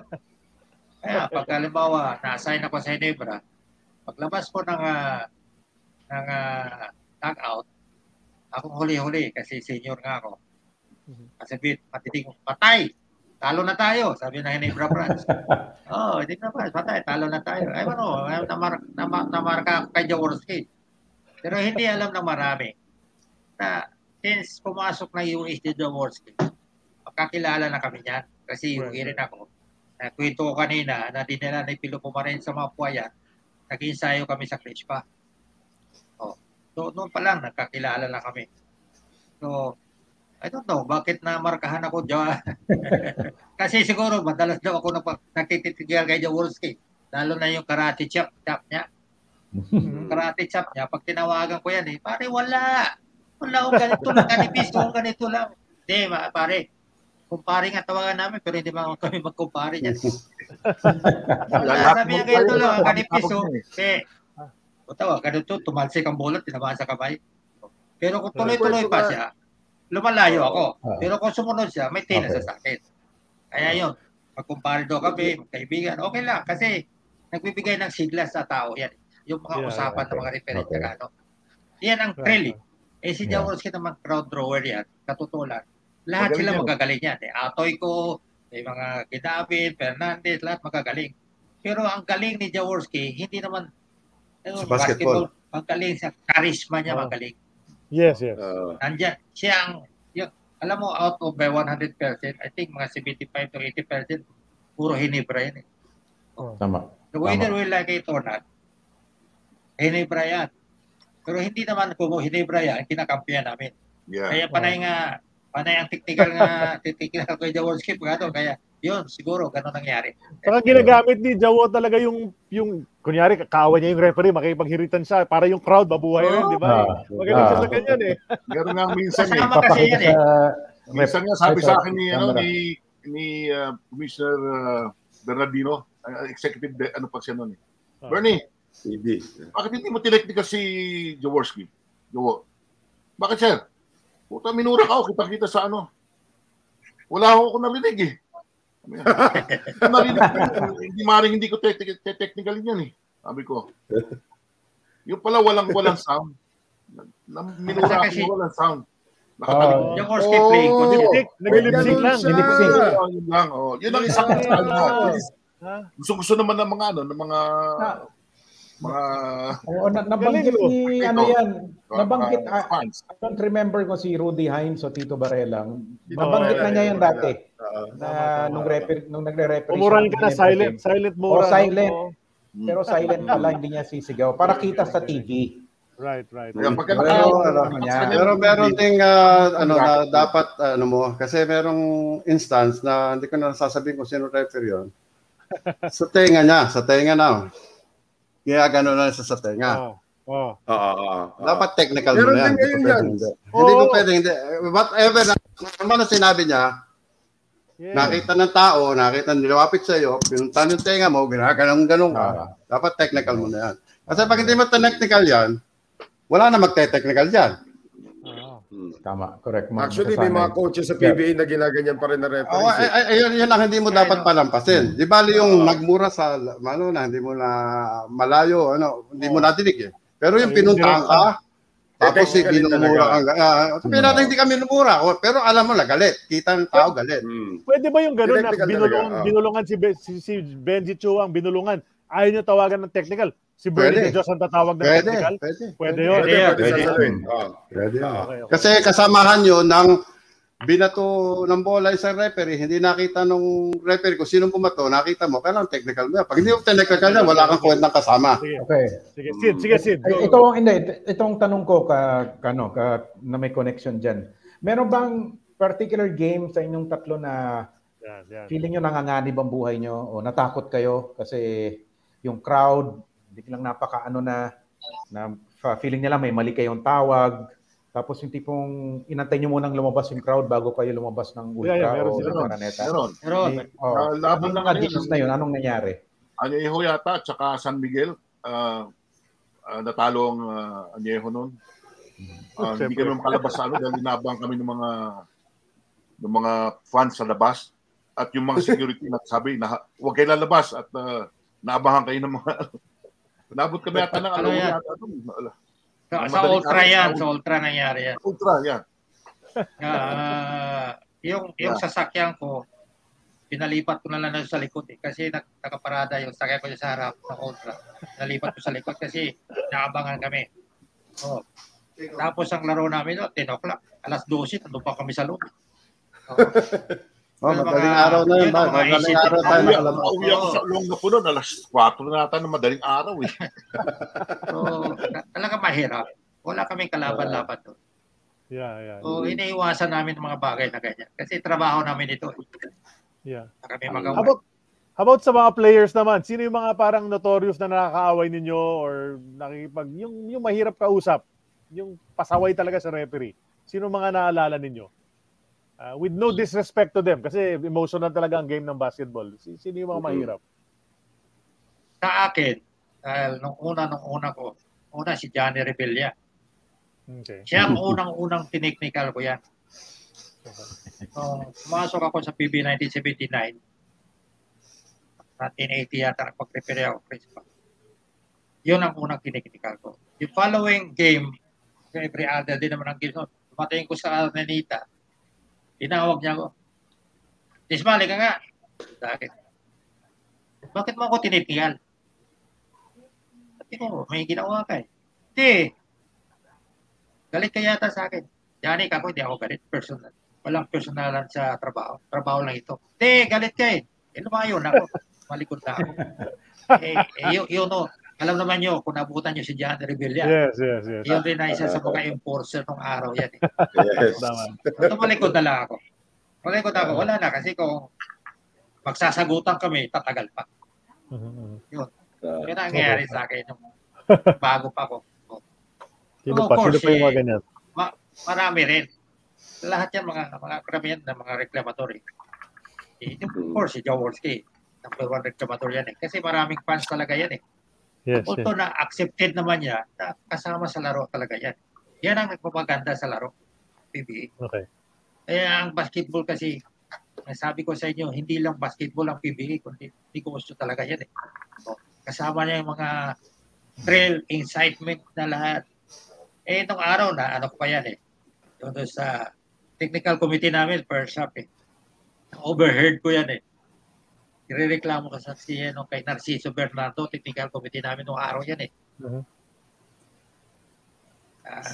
Sabi niya kay Bernardo, yan lang, pakita tao lang natin yan. Sinabi niya kay Narciso Bernardo. So, ibig sabihin, ang PBA, napakasaya at yan ang mga gusto panurin ng mga tao eh. Kaya yun ang pinapasok eh. Kahit wala ng mga programang PBA noong araw, na hindi naman wala ng mga dancers during the first half, wala. Talagang full pack parati yan. Kasi nandyan yung excitement at thrill.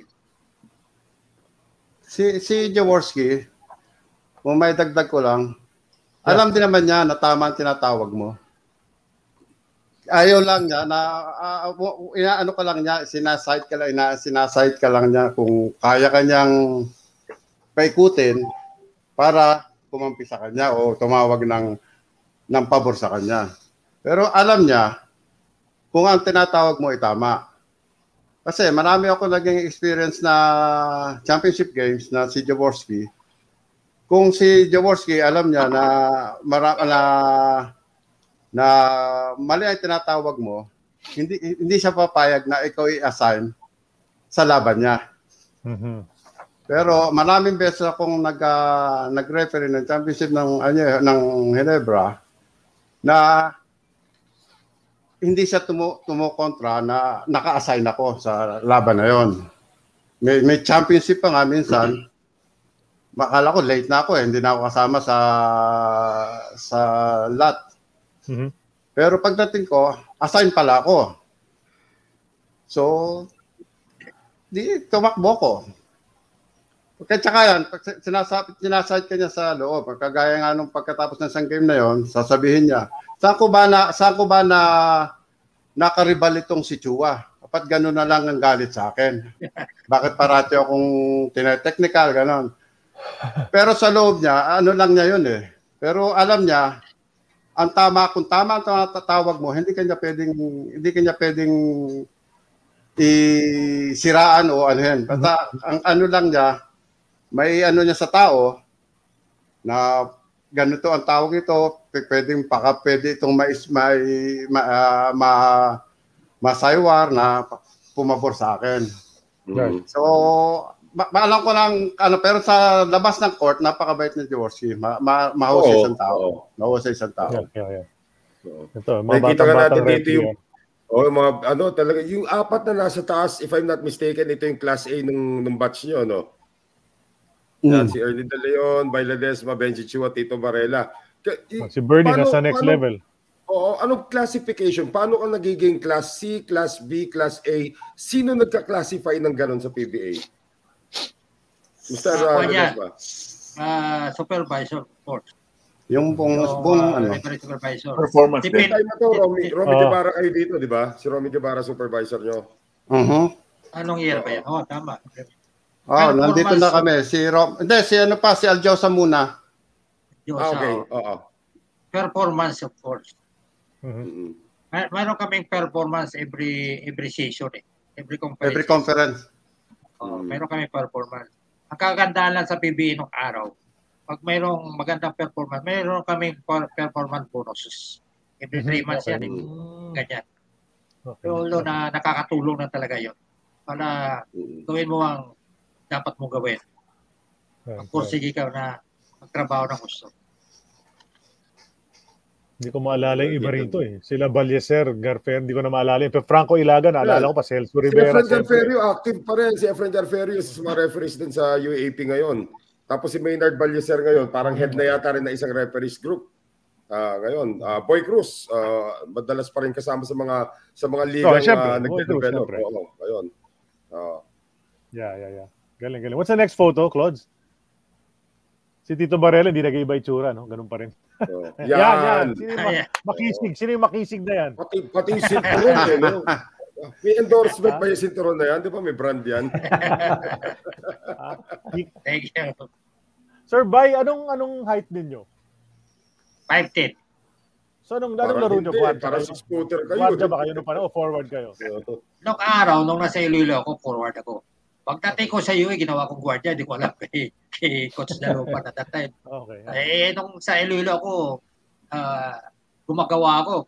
Kapatid rin ako. Kaya lang pagdating sa UE, ginawa ko ni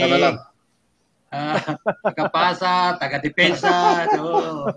Ginawa ko guardia ni, alam mo na si Bibi Dalupan, maraming style yan eh. Kaya na-develop ng gusto si Jawo. Nung araw, nung nag-ensayo sa amin sa Christmas si Jawo, first time, hindi marunong mag-jump shot. Kaya na-develop talaga siya. Hanggang sa sumikat, hanggang sa tumalik. Magaling si Dalupan. Simple lang mag-coach si Dalupan. Dalawang play nga lang daw sila eh. Dalawang play nga lang daw eh. Nung araw, dalawang screen lang. Ayun. Sa Crispa, di ba? Sa Crispa, dalawang play lang. Kinakwento lahat ng Crispa player na naging guest namin. Dalawang play lang. Pero dito sa panahon, nakikita mo fit na fit si Sir Bay dito. The referees have a very rigorous physical fitness training regimen, di ba? Grabe yung yung mga training ninyo talaga. Kailangan fit na fit kayo dahil wala kayong sabi. di ba? Nung panahon tama yan. Mr. Ledesma, nung panahon nyo to, sino mga kasabayan nyo? Sila Boy Kahanding to, ano? Yung mga kasabayan nyo? Ang naabutan ko si Ting Cruz. Ting Cruz, Amy Bartolome, Kahanding, si Santa Rina, mga ganyan. Abutan ko yun. Oo. Si Kernel Kahanding, malaking tiyan yan eh. Masabi niya sa akin, bye, pag magkasabay tayo mag-referee, ikaw tatakbo during fast break, ikaw tatakbo sige, may ako bahala. Kasi hindi siya makatakbo eh. Nakakatakbo siya eh, mabagal. Yung katsaw nga kay Mr. Kahanding, parati daw siyang trail eh. Tuman pa ba kayo nun ba? Dabot po pa ba ang tuman? 2 man? Hindi, 3 man officiating na. 3 na kayo. Ngayon, 4 Hindi mo na inabutan ng tuman? Hindi na ko nabutan. Mature lang yan. Okay. Ito si Kernel Kahante ito, naging warden ito ng Quezon City Police dyan sa Kamuning eh. Sabi niya, bay, pwede ba daanan mo ba ako? Punta tayo Aranita. Sige. One time nandun ako, minumura niya. Kasi yung warden na yun, mayroong assign na bilanggo eh. Mga pupunas, nagtitimpla ng kape, minumura niya. Alam mo, kako, dito ikaw palamura, no? Pero pagdating sa Aranita, tayo minumura eh. Sigurado. Oo. Ang maganda kasi ngayon, ang PBA ngayon, maganda. Dahil involved ang tao nung araw eh. Nung araw, mas maganda ang PBA. Kasi nandiyan yung talagang nandiyan nung talaga involvement ng tao eh. Kasi ang PBA naman kasi tao, di ba? Yes. Kailan mayroong manonood ng tao talaga eh. Nandiyan yung murahan, yung batuhan. Ako nga, nabatong ako nung araw. Tinamanan ko sa kilay yung 2 piso, yung luma. Buti hindi na pumutok yung kilay ko. Grabe, no? Grabe nung araw. So, sabi ko nga sa ngayon, pag pinapanood ko ang PBA ngayon, maswerte itong mga PBA referee. Wala nang masyadong batuhan dito. Wala. Lalo na ngayon. Mas lalo na ngayon, walang fans. Para nag-i-scrimmage lang ito. Ito, ano nangyari dito? Anyeho to, kagulo to eh. Sino ba to? 1989. September 2, 1989. Pero ba yan? Ano yan? Tinatanong ako ni Danny Bayais kung ano ang tawag ko. Yun. Kasi meron yata akong technical dyan eh. Okay. So, sino itong galit na galit sa kanan? Na Anyeho player? Si Marquez. Peter Aguilar. Peter Aguilar ba? Akala ko si Marquez. Peter Aguilar yan. Anyeho po yan. Tapos Harmon Cordillera yung nasa likod niya. Dalawang rookie. Peter Aguilar nga. Yung mga ganyang incidents, yan ang mga gusto ng tao patuloy. Yeah. Pero hindi naman makakatuluyan yan eh. Maraming kaawat eh. Kaya yan ang gusto ng tao patuloy. Anong ginagawa nyo? Nagkakagulo na. Kunyari, nagpopormahan na yung mga player. Talagang gumigit na kayo. Siyempre, di ba, kailangan pumunta kayo sa gitna. Awatin nyo, parang boxing referee talaga. Ano yan? Yes. Ano yan? Awatin namin. Ang kakaya namin. Oo. Kailangan ma-diffuse no muna. Tapos, assess the situation. Mag-ano na kami, gagawa na kami decision dyan. Yeah. Tapos, magbibigay ng si Danny. Magbigay ng kung anong judgment namin. I'm sure naalala niyo yung series. Gulpihan ito eh. Ito yung Shell eh. Yun, Ronnie Magsanok, Anyeho yan. Ginugulpi nila si Ronnie Magsanok dyan eh. I remember yung series na yun eh. Diba? Pero naalala ko, suntukan sa Ultra dati. Yung Shell at saka Hinebra din. I think this was 1998 o 1999. Sino assign sa inyo nun? Yung bench clearing talaga sila Wilmer Ong, sila Jay Mendoza. Diba? Hindi nyo wala sa inyong assigned doon? Kasi nang haba na suntukan na yun eh. Ano na, 1998? 1998 o 99, no? Wala na ako dyan. Ang haba ng suntukan na yun talaga, grabe. Isa sa mga bench clearing brawl sa Ultra pa ginawa yun. Minsan na nga lang dumalaw PBA sa Ultra noong time na yun. Yung pa, naabutan pa yung gano'n. Naalala ko yun, sila Wilmer Ong, sila Benny Cheng, tapos sila Jay Mendoza, ang involved doon sa Shell. Akala ko dalas din madyaryo ng mga referees nung panahon na yung mga picture katulad dito. You don't see that anymore now eh. Diba yung mga referees nasa photo ngayon. What's the next photo, Claude? Mas lalo daw si Rudy Hines. Nagka-death threat pa si Rudy Hines dati. Yan. Oh, sinisigawan ni Baby Dalupan si Bernie De Cruz. Yan ang controversial call ko.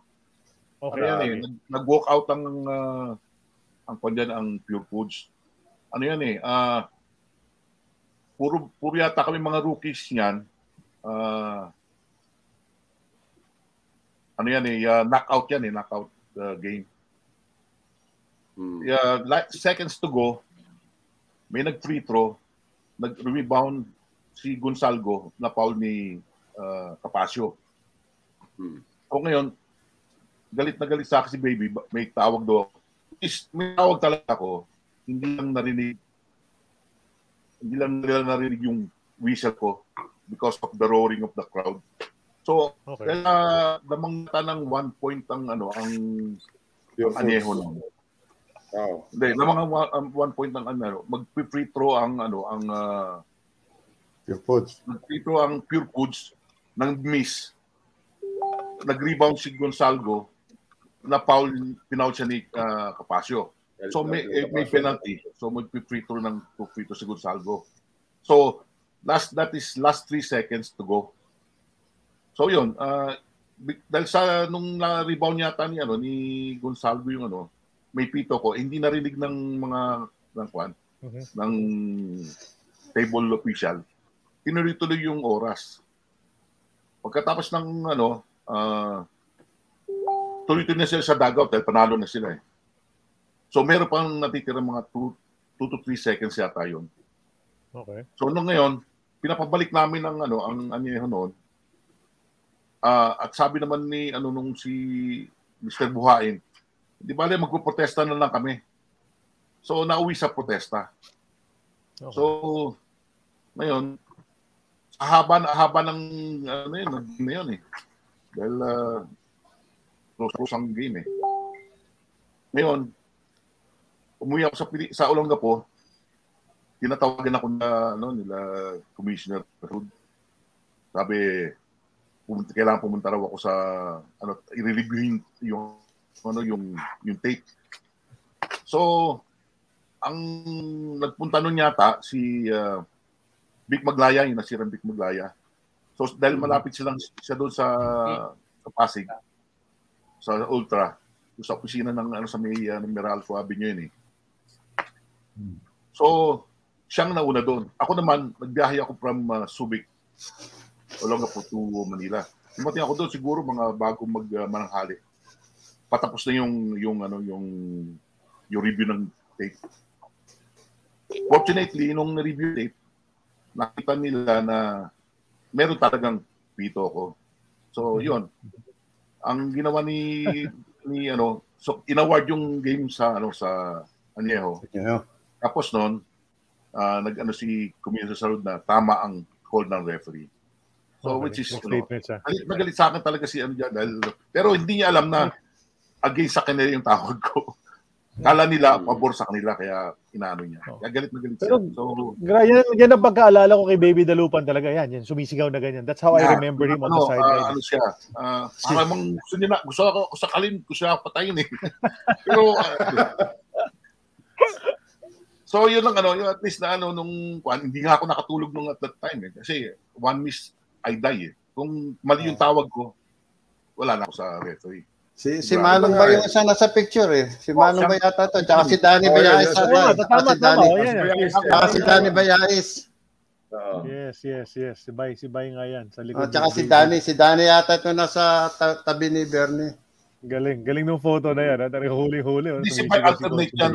Puro tayo mga rookies dyan alternate si Bay. Okay, naka-jacket siya na Kaya naka-jacket siya. Sino crew chief nito? Si Bayais? Si Danny. Bayais, okay. That's a great photo. Next photo, please. Ayun. Ito sana.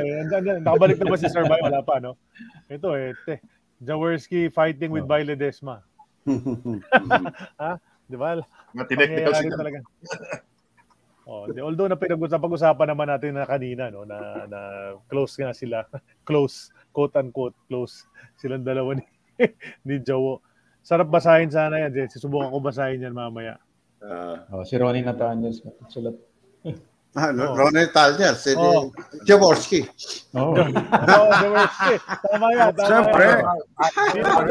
Hindi na madedenay ni Ronnie Nathaniel ngayon yan. Di ba? So, aminado naman siya dati.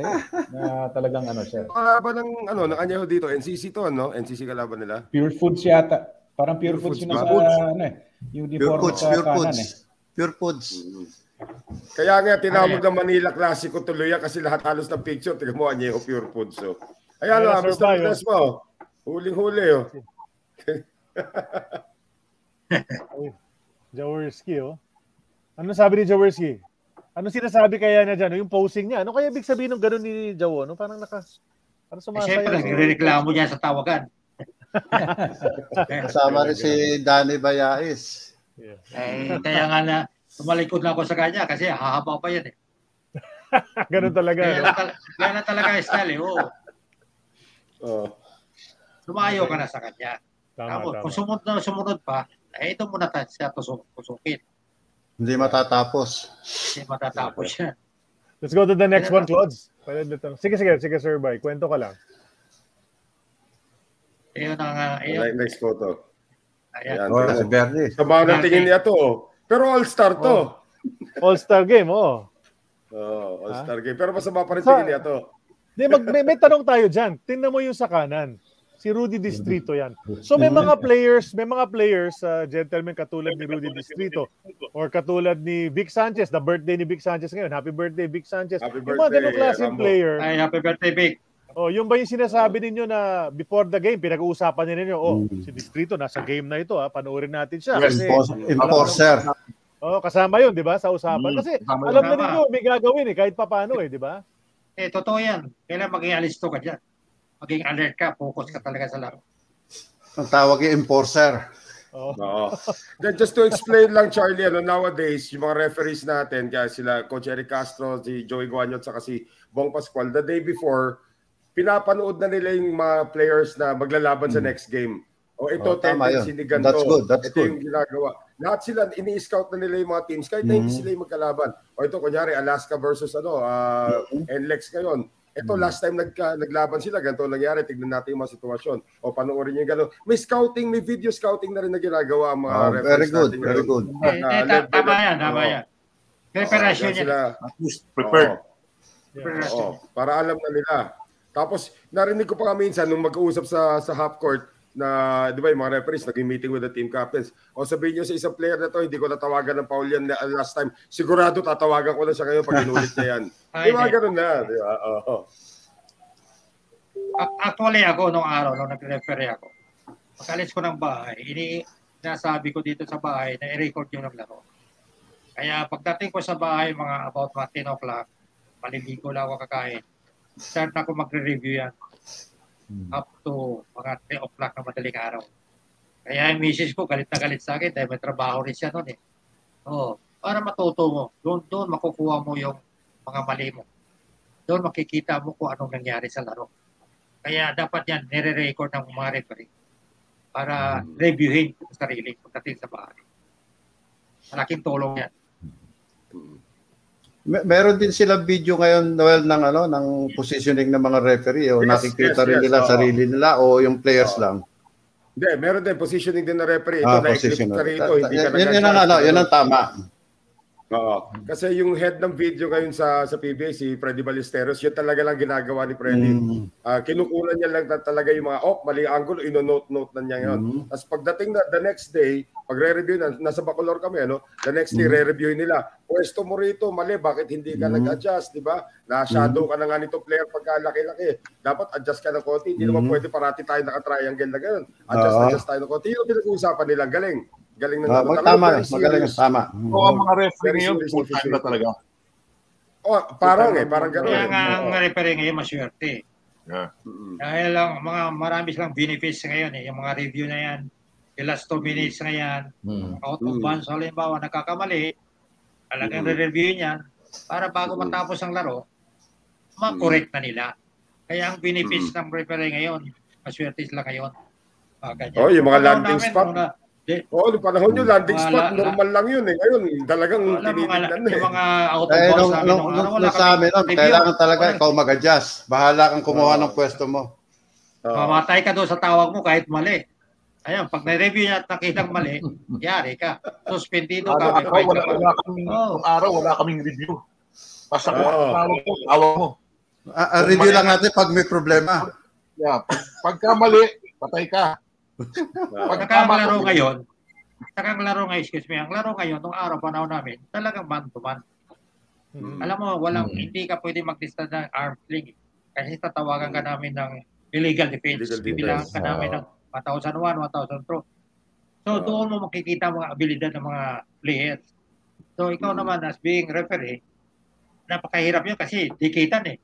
Parang sinasabi namin, excuse me, pwede ko ba sabihin? Sige lang. Pwede ko sabihin, kahit ano. Sabihin ng coach, Dave, kinakantot na yung ng player ko, di mo wala pang tawag. Mga ganyan. So, ngayon, inaasawa na ang tawag doon. Ngayon, inaasawa na ang tawag doon. Pero ganun niya. Puta, sinusuntan na nga hanggang sa Cubita eh, wala ka pang tawag. Mga ganyan. Correct.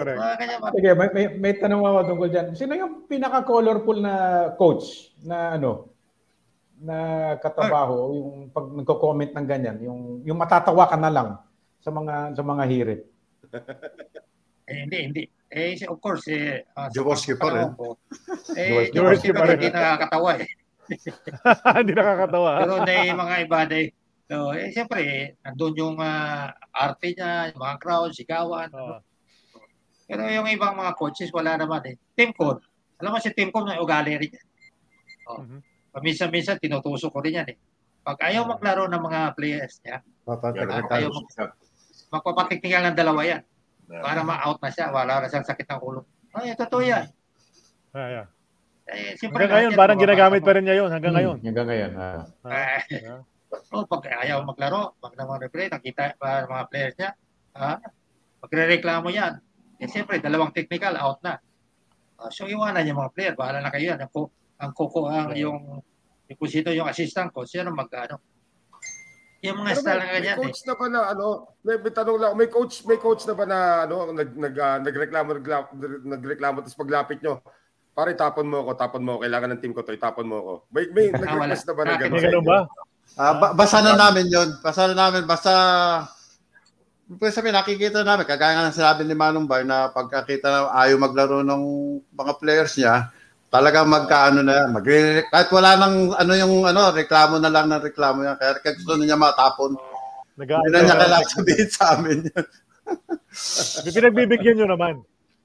Pinagbibigyan namin. Ay kami naman ang kawawa pag hindi namin pinagbibigyan niya. Kasi Charlie, ito warrants eh. Ang warrants ang teknika, bigyan mo ng ito warrants eh. Kasi yun, mababasa mo rin eh. Bigyan mo na. Let's show the next photo. Let's talk about mga players naman. May mga super galing na performance. Kunyari, ito si Tony Harris. Nakita si Bernie nasa likod niya. So super galing maglaro niyan. Hindi ba kayo minsan napapapanood na lang? Nakakalimutan yung pumitos. Ang galing ng ginagawa niya. Nangyayari That's a good question. Di ba? Kasi 105 points eh. Pwede namang malulok mo na yung whistle mo. Kaya pa yung pinapanood mo siya. Sa Iloilo. Ako nag-referee yan. Sino ba yun? Si Celso yan. Rivera, di ba? Di ba? Para si Bernie De Dios yan. Bernie, ikaw yan. Ano yan sa Ultra? Bernie De Dios yan sa Ultra. Sexy ka pa dyan, Bernie, Hindi ba nangyayari? Like, kunyari, Bernie, pinapanood mo Sir Bernie itong si Tony Harris, parang minsan napapapanood ka na lang ba sa mga dunk niya? Pinapanood niya off the board? Pagka, syempre, just let him play his skills. Huwag lang obvious. Pagka obvious yun, kailangan tawagan. Hindi, kasi kagayang kagaling ni Harris, mas kailangan mas attentive ka kasi yung player na gumagwardiya dyan at saka ibang player na hindi gumagwardiya sa kanya, yung depensa, baka may gawin. Kasi sa sobrang galing niya, i-expectin mo na, kaya mas kailangan focus ka. Kasi mas may gagawin sa kanya para mapigil siya. Okay. So, kailangan talagang mas pwedeng napapatingin sa play niya, pero mas focus kami doon sa dumedepensa sa kanya. Right. Okay, tama na. Yung nag-105 points siya sa Iloilo, Sir Bike, nandun kayo nun? Pumito kayo nun? Sila ba yun? Kasi 59 free throws yung, si Tony Harris nun. Ganun kalala talaga yung mga foul ng Ginebra. Ikwento ko lang sa inyo buong senaryo doon. Sige. Ako at saka si Celso yata at saka si Maglaya kasama ko nun eh. Alam mo, ang kalaban, sweep yun. Si Distreto nasa sweep na. Lumipat na siya. So, nandun yung kuwan na ngayon. Yung fire ng laro. Kasi si Jawo at si Distreto, nakakaaway-away na yan eh. Kasi umalis si Distreto sa Ginebra, lumipat sa sweep. So, laro sa Iloilo. First 18 seconds, tinira na agad ito si Kwan. Yung matangkad sa Ginebra noon. So, binigyan ko ng unsport run light. Unsport run light. Dahil tinira, bagsak ito si Tony Harris. So, first half, ang gulo talaga. Talagang gulo. Sabi ko doon sa dalawang kasama ko, sabi ko, pausukin ko na ako yung pito ko. Ito, para makontrol natin kahit pa paano. Totoo yan. 21 hours. Pausukin ko na itong pito ko. So, gano'n ang ginawa ko. After first half, wala pa rin. Di pa rin tigil. Tirahan dito, tira doon. Technical dito, technical doon. Sabi ko kay Commissioner, John, itigil ko na itong laro. Bakit ba?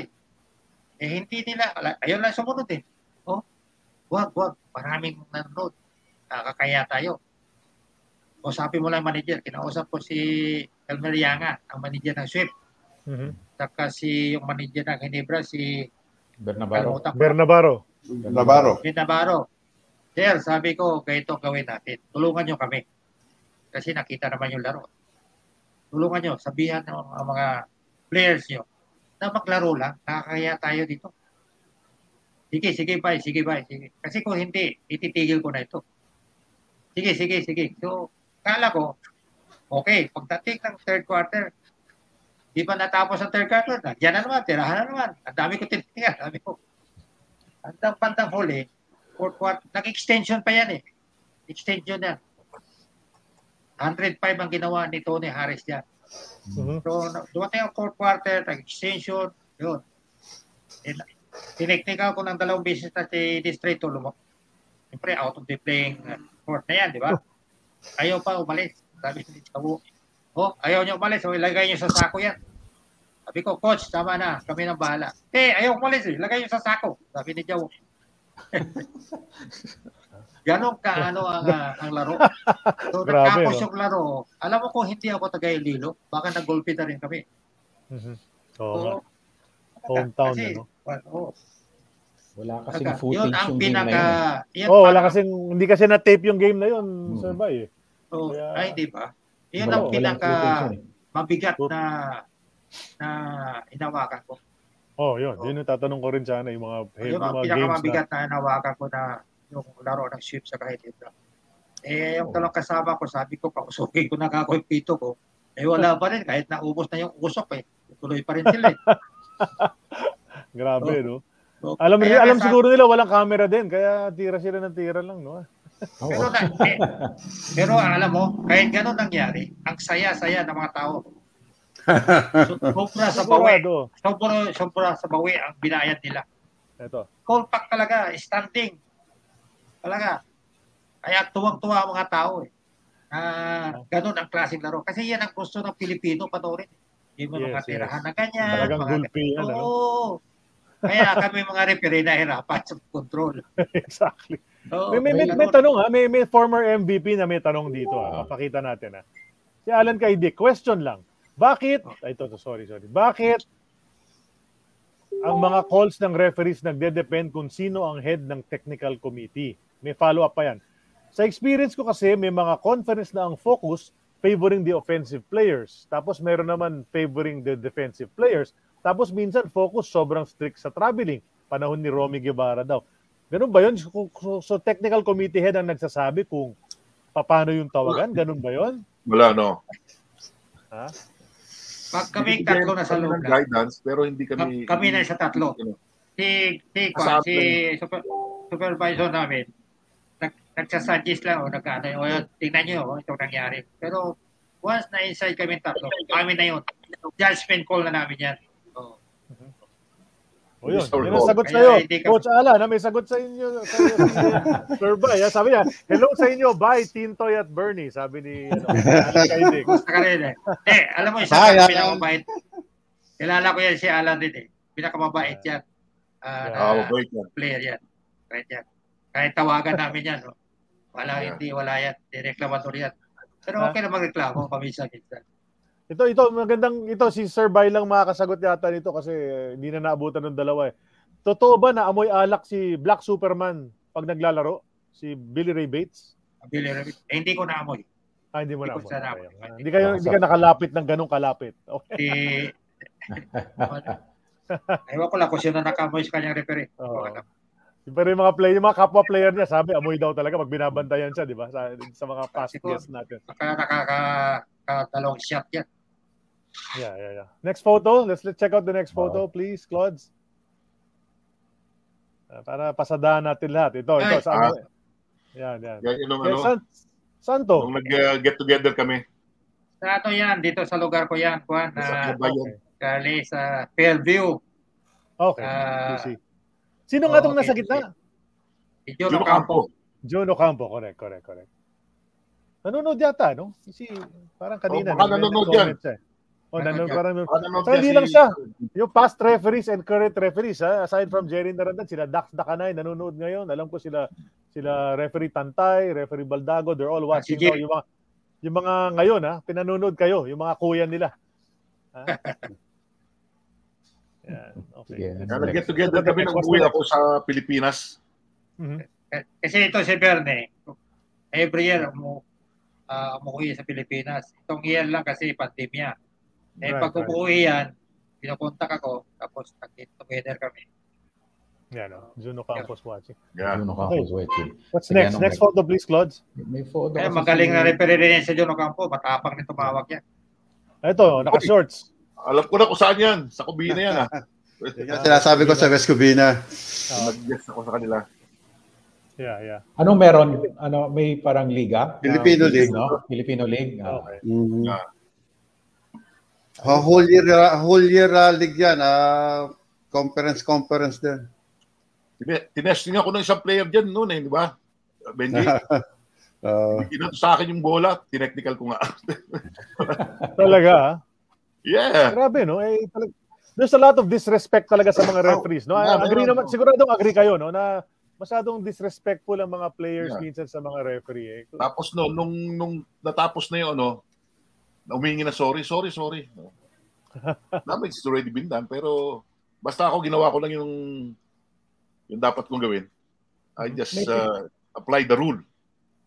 I'm sure may mga pinipituan din kayong former PBA players yan sa mga liga sa California. Sa States, ang dami nila Sila Ponky. Dito sa may San Francisco Bay Area, sila Ponky.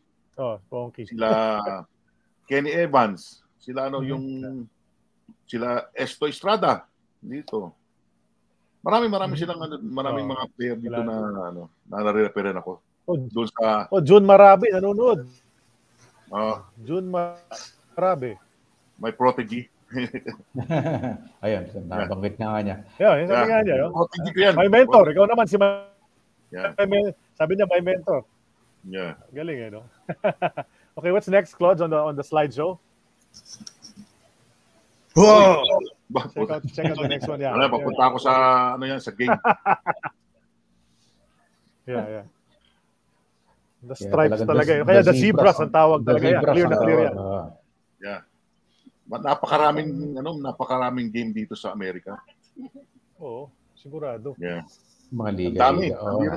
Minsan nakaka-10 games isang araw. Grabe. Yeah. Kaya pa. Kaya pa nito. Ganun karaming games, kaya pa. Yes. Hindi naman malaking tulong sa financial. Kaya pa rin. Pero ako, umayaw na ako dahil napipiko na ako. Mahina na ang pasensya. Yeah. Sabagay, oo nga naman, di ba? Imagine papayag ka na minumura-mura ka, tapos hihiritan ka, gano'n, mapastusin ka, di ba? Medyo mahirap din talaga. Yung ibang level din ng pasensya ninyo bilang mga referee. Kaya, si Peter Balaw, nanonood na rin. Di ba yung mga current referees? Di ba? Nakakatawa naman. Nagsama-sama rito lahat ng mga generations ng mga referees. Si Peter Balaw, referee ko yan sa PBL. Saka si Tol Kilingkit. Si Nol. Okay na, anak. Okay. Magaling na referee yan si Peter Balaw na yan. May isa pa yatang photo yan. Yan, NBA, NBA. Sir Benji. Paano nangyari yun, Sir Benji? Paano ka na, dyan? Nung dumating yung isang referee na NBA sa atin, Daryl Garrison. Nag-seminar sa amin. Tinanong ko kung paano mag-apply sa Sabi niya, padala ka kontakin mo ang pangalan nito. Binigay niya sa akin yung director of referee ng NBA. Magpadala ka ng tape. Nagpadala naman ako ng tape. Tapos 2001. April ako nang pumunta rito, 2001. Binigyan ako sa Long Beach, sa Summer League, Long Beach. Dati sa Long Beach pa ginagawa ang Summer League Ngayon sa Las Vegas na. Napunta ako dyan, swerte. Nakita pa nga ako dyan ni Tommy, nandiyan si Tommy. Sabi sa akin, Tommy, bakit ginagawa mo rito? Nagpaalam ka ba sa NBA? Sa PBA? Sabi ko, pinamasahe. Pa nga ako Sabi ko ngayon. So yun, nakapag-try. Tatlong games lang. Sino mga napituan nyo? Ha? Sino mga napituan yung player na si Dyrus Miles, si Odom, si Lamar, si Kobe, nandun din. Lamar Odom, Kobe, wow. Nanonood lang si Kobe, hindi maglalaro ng Summer League noong panahon na yun. Nanonood lang. Tapos, pagkatapos nung 3 games na yun, sabi sa akin, kung gusto ko pa mag-referee ng mga liga ng yung sponsor ng NBA, sabi ko, hindi na. Susunod na lang. So, nung pagkatapos umuwi ako. Tapos, nagsulat ulit ako sa kanila kung pwede pang bigyan ng isang chance. Kasi 3 games lang ka ako. Mapapakita mo sa 3 games. So, pinabalik ako ng 2002. So, pinabalik ako ng 2002. Sinama ko ng pamilya ko.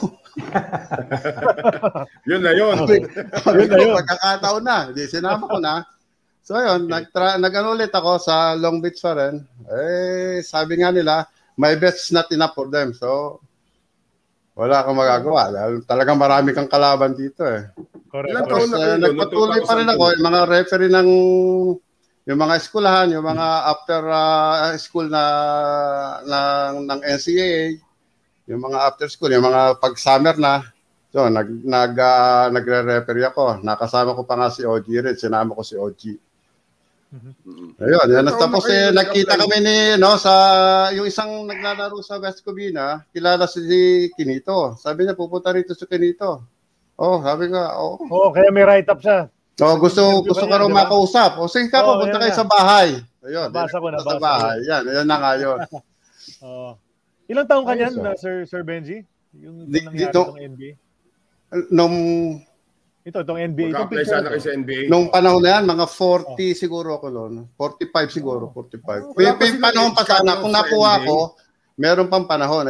Kaso, sabi nga, my best is not enough sa kanila. Iba siguro may age cut-off ba yun? May age cut-off pa sa NBA? Pag nag-apply ka, may cut-off ba yung edad? Wala, no? Sid, hindi ka naglagay ng photo ni Sir Benji ng players, ha? Hindi ka naglagay? Marami. Sa slideshow, ha? Meron ako nahanap na picture, player ka ng Solid Mill, Sir Benji. Yung long hair ka, nasa harap ka nung parada Ikaw yung katabi ng Muse yung parada. May bigote pa. Tamiyos namin noon. Sino mamiyos namin noon? Hindi ko alam Hindi ko na matanda kung sino miyos.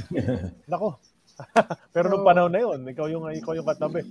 Well, pero magandang experience yung kasi kaya ako naitanong kung may mga video kasi dito ko nakita yung ganon.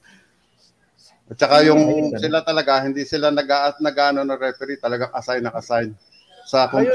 Naka-assign na talaga. isa sa pinaka-colorful, kumbaga colorful characters on the sideline now is Coach Yeng Giao. Nung bambagito siya sa PBA nung panahon na yon, mareklamo na rin ba siya? Was he very vocal sa mga referees? Gano'n na siya. Gano'n na siya. Gano'n na talaga siya. Kanina kasi umiiling sila lahat sabay-sabay. Ngayon gumagano sila sabay-sabay. Silang dalawa ni Chot. Okay. Nagahagis ng silya. Si Yeng Giao, nung una yan, hindi pa masyado. Pero nung bandang huli yan, wala sigaw yan. Panay ang tusok. Panay ang tusok ko yan. Kakao, masisigaw yan. Lilingon ako, paglingon ko kanyan. Bakit mo ako lilingon? Ano sabihin sa akin? Tapos tutusukin ko yan. Galit na galit rin yan sa akin, si Yeng Giao. Tapos magkasama pala kami sa PBL. Kinuha nila. Nung nag-retire ako sa PBA kasi, tinawagan ako ni Roel Adjurata na mag-supervise sa referee. At first, ayoko na kasi nakakasawa na 18 long years ako sa PBA. Sabi ko, sawang-sawa na ako pare sa officiating. Hindi, tulungan mo ako rito. In short, nung unang practice nila, hindi ko sinipot. Tinawagan ulit ako. So, dumating ako. So, naging boss ko rin pala si Giao. Pero, hindi, tama yun. Tama yung mga ganyan eh. Yung mga kailangan talaga may kaunting libog. Grabe. Ganyan. Dami pa natin pwede pag-usapan. Dami natin gusto itanong about certain personalities, no, Sid? Yung particular players. Like Simon Fernandez ba? Mareklamo rin? Kasi si Jawo, maraming Jawo kwento. Simon Fernandez, kamusta naman? Mareklamo rin yung si Simon Fernandez. Pagkalit sa akin yan, ang tawag sa akin, Hinaro. Pagkalit sa akin, Hinaro. May naalala kong laro dati na pumito kayo, Sir Bay, tapos foul yata si Mon. Tapos narinig sa microphone sa TV. Ledesma na naman. Common siya. Tinatalbog na yung bola eh. Common yan. Common yan. Saka sinisigawan talaga kayo. Referee number 15. Gago. Gaganon sila di ba? Referee, gago. Referee. Ano na yan? Sabi nga ni Tito Varela, ang dinig namin doon, guwapo. Referee guwapo. Tama. Yan ang papel kasi namin. Yan, nagpakalbo na rin ako eh. Nakanta namin yan. Para si Tito May ulit tanong na lang ako. Sino yung player o coach na nakatikim ng pinakamaraming technical sa inyo? Meron ba gano'n? Well, isa na si Jaworski sa atin. Play coach siya eh. Si Tim Kuhn. Ayan. Tim Kuhn. Okay. Tapos si Yeng Giao. Ayan. Sila Pamisa-minsan si Norman Black. Pero hindi masyado, no? Hindi naman siya ganun Hindi. Pamisa-minsan lang. Pira-pira pa yan. Sa mga player. Lahat ng coach na yan, nasa PBA pa rin ngayon, except for Jaworski. Sa mga player, sir, sino yung mga player? Sino naman? Sino yung mga notorious? Lagi kayong tinetempt na ako, scattered. Kung sino lang yan. Yung mga enforcer, yan, sila Onchi, sila Distrito, yung mga ganon. Later on, sila Benny Cheng siguro, sila Wilmer Ong, gano'n, yung mga later on. No? Si Wilmer Ong, saka si Cheng, hindi masyadong reklamator yan. Hindi naman. Hindi reklamator, kaya lang sila na gawa ng kanilang physical. Yung mga medyo may mga tirador na konti. May mga second motion. Laging huli yung second motion. Laging huli yung second motion. Kaya nga Ayun, may mga tanong talaga. Sabi talaga, Referee Ledesma, sadya po bang against kayo sa Ginebra at kay Jaworski? Di ba? Yan yung mga tanong ng mga fans. Alam mo, nung araw ka talaga, pag yun na kiwento ko kanina pa, pag nakita nila nang lumalabas na ako sa dugout, yung huling-huli, wala na, talo ng Ginebra, si Ledesma naman referee. Ewan ko, bakit yun? Mayroong isang fan dyan na babae, si Alin Loming. Ewan ko, pinatanda niya si Alin Loming. Yan, alam mo, pag nakikita kami sa labas, nagbabataya kami. Pero pag nasa loob, nakatakot-takot na mura natanggap ko yan. Dinuduro ka pa talaga, nakaturo sa yung ganyan, di ba? Ako to si Ledesma, mayroong pink Pajero ito. Pink Pajero. Hinahanap ko yung pink Pajero. Wala.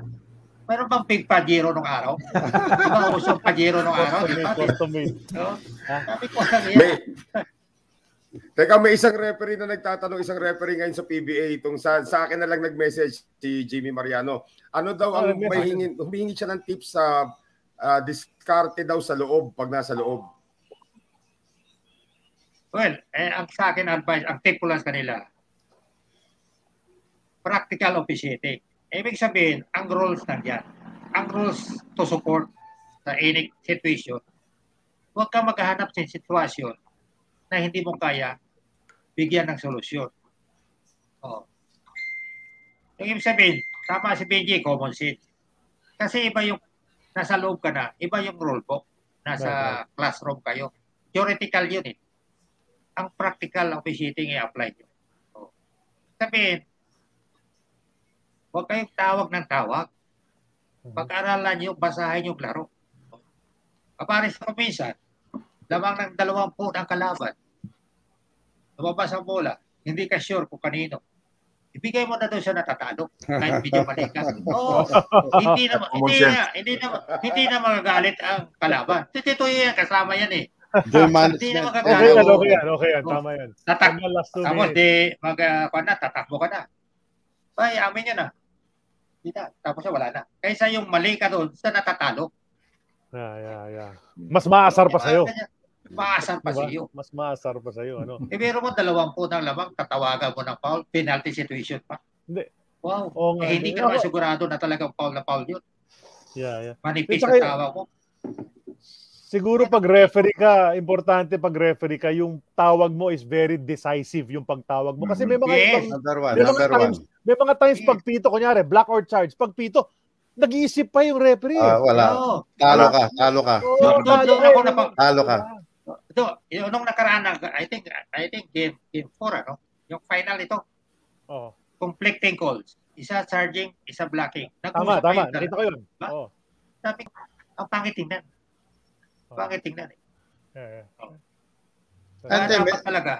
Dapat maging firm ka, decisive ka. May technique naman tayo doon ba yan sa charging at blocking na nagsabay yung referee tawag eh. Dapat eye contact muna kung bibigay ka, bibigay mo, pero kung sigurado kang tama ka, huwag mo ibigay. I-jumble mo. Nag-usap kayo dalawa. Conflicting kayo eh. I-jumble mo. Mayroong gap ng time. Nag-usap kayo. Pero yung eye contact, bigay mo na. Bigay mo na. Gano'n. Kaya lang nakasinya sa siguro blocking, black, saka charging. Ano pinakamahirap na tawag? Blocking, charging ba? Pinakamahirap? Goaltending? Yes. Black charge talaga, black charge. Blocking, charging. Alam mo. For all of you, pati Sir Bernie. Sa akin parang hindi. Kasi sa blocking, charging, ang titinang mo lang, depensa eh. Okay. Pag tinignan mo depensa, pag ang depensa ay nakita mo kung saan siya nanggaling at saan siya, huli mo na kung anong mangyayari. At saka may ruling naman sa blocking, sa charging at blocking. Ang charging, torso. So, pag torso, talagang charging na, torso eh. Pero pag sa tagilid lang, doon mo nga iaano kung isa blocking o flap. Kaya nga kailangan ang pinakaano mo, yung depensa. Huwag mong tingnan ng opensa. Tingnan mo yung depensa. Yan ang tip ko sa... Kaya ako hindi nahihirapan sa charging blocking. Black charge, okay. Kayo, Sir Bernie, depensa ang titingnan ko.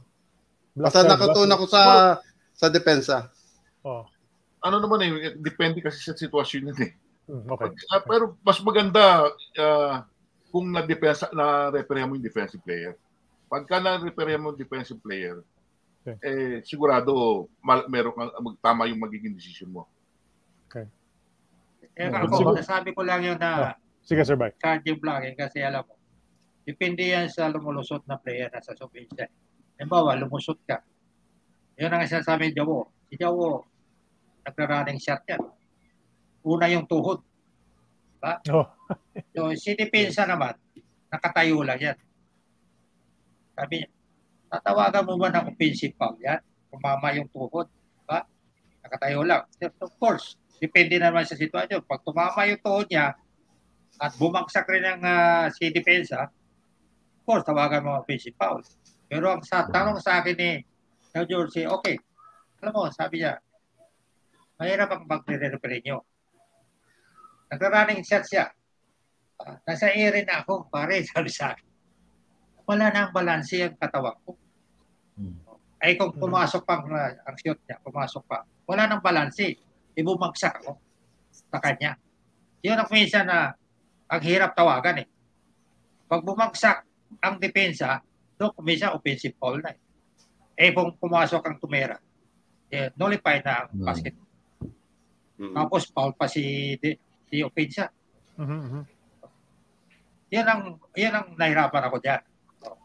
Kasi split second, tatawag ka agad. Hindi naman pwede sandali, tayo muna natin kung ano mangyari. Hindi naman pwede ganito. Right. Pwede. Tama. Sa ngayon, dito sa Bay Area nila, di ba mayroong circle dyan?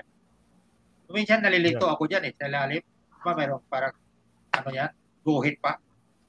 Yung no charge. Sabi ko paano kung ang depensa, kung ang depensa nasa labas, tapos bagsakan. May tawag ba ron? Pero minsan natawagan. Yun yung mga kailangan isipin nyo agad-agad, di ba? Split second talaga yung thinking ninyo. Split second talaga, you have to blow your whistle. Hindi mo pwede yan.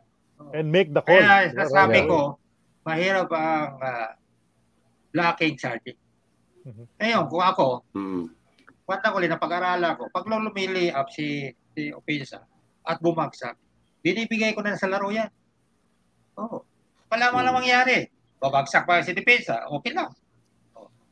Kung tawagan mo si Opensa ng foul, tapos pumasok pa, yung dalawang bukol niya. Kung basket, may foul pa siya. Okay. Nandito na tayo sa over 2 hours. Noel and Sid, one last each. Come on. Sige. Noel. Noel. Okay, may isa lang. Sige, ito lang kasi nakakatuwa kasi yung mga referees nagbe-message na sa akin. Baka hindi kasi natin nakikita mga current referees sa PBA. Ang tanong ni referee Joel Baldago sa inyong tatlo, ano ang officiating philosophy nyo? Yan ang tanong ni referee Joel Baldago. Simulan natin dito kay Mr. De Jos. Ano ang officiating philosophy mo? Tinatanong ni referee Joel Baldago ngayon ng PBA, Mr. Well, De Jos. sa akin, know the rule by heart and use your lot of common sense. In officiating. Okay. Call always the right call. So, tapos noon, syempre, yun nga, sasabi na, call what you see what you call. Yan ang hustle, galaw-galaw. Get your vision. Okay. Mr. Chua, kayo. Officiating philosophy. Sa akin, ang referee philosophy, yung call what you see what you call. Kasi, tsaka yung mechanics. And siyempre, yung knowledge of the rule. Kasi pag nasa tamang mechanics ka, mas malamang na tama ang tawag mo. Basta nasa tamang mechanics ka. So, kung wala ka nakikita, move. Huwag kang nakaplanto ka lang doon sa isang, huwag ka naman tense. Kasi nakikita ko yun sa ating referee ngayon, para bang gigil na gigil. So, pagka gigil ka, ina-anticipate mo ang mangyayari. Relax lang. Alam mo, tiwala sa sarili.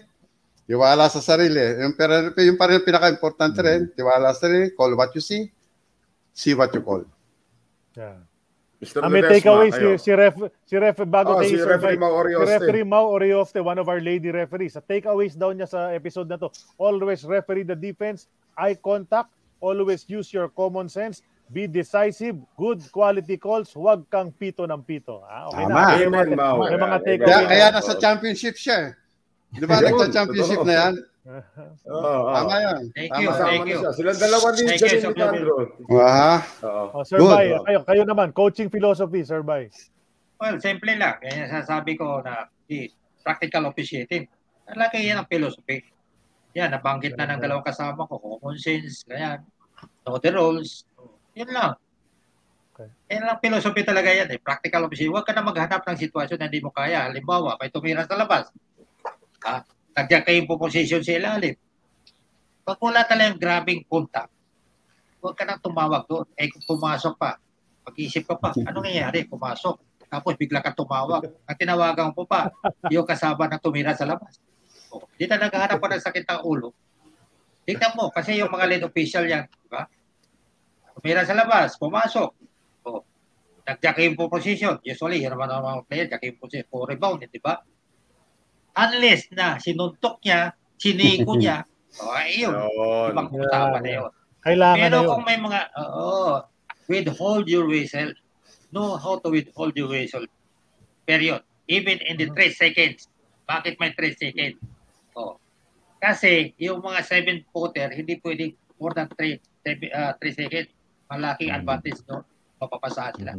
So, bibilangan mo yan. 1,001, 1,002, 1,003, 1,000. Pag hindi pa mo lumabas ng 1,004, that is the time para out. Tumira. Pigil mo 7. So, mahirap gawin, pero focus. Focus talaga. Okay. Sid, go ahead.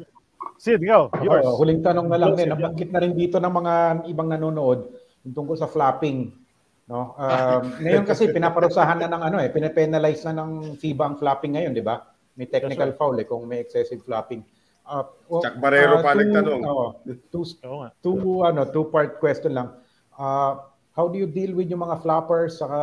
Sino yung mga notorious na flopping nung panahon nyo na players, both on offense and defense? Yung umaarte. Umaarte. Unahin natin kayo, Sir Bernie. Bong Hawkins, isa sa nakikita kong flapper eh. Booking na to. The Hawk. Paano man siya sinasabihan, Mr. Bernie? Huwag ka na magpa-flap. Kasi tatawagan ka namin. Pero wala rin. Sila naman, hindi naman sila naniniwala sa amin. Basta kung ano nasa isip nila, yun lang gagawin nila. Dapat maniwala sila. Sabihan mo sila. Wala. Okay.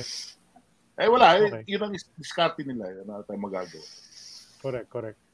Mr. Chua. Sir Benji. Tama, si Bong, tsaka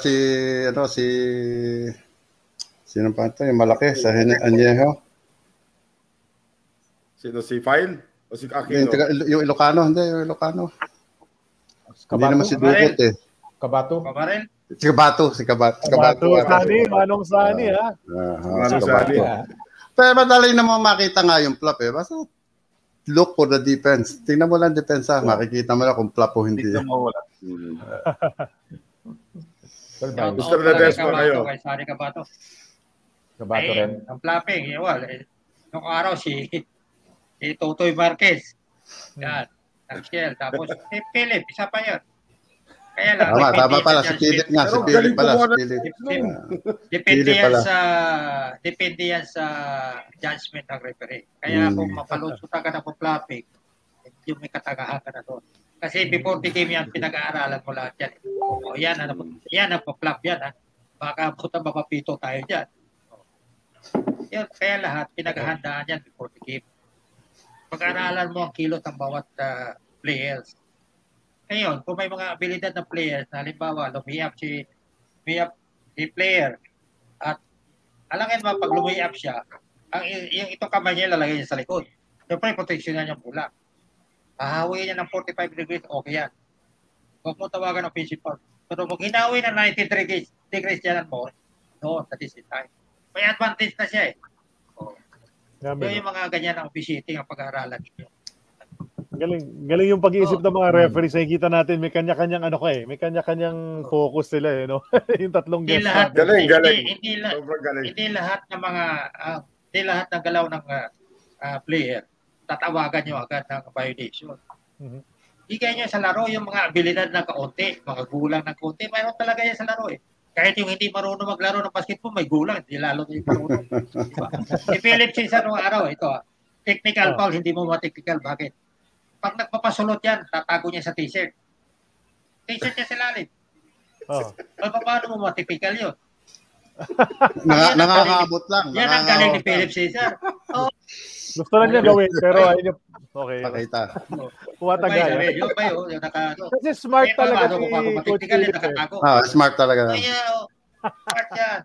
Si Ibes ang sumunod doon. Si Ibes. Ibes dig na dito. Kaya pag-aralan mo lang lahat ang kino. Galing.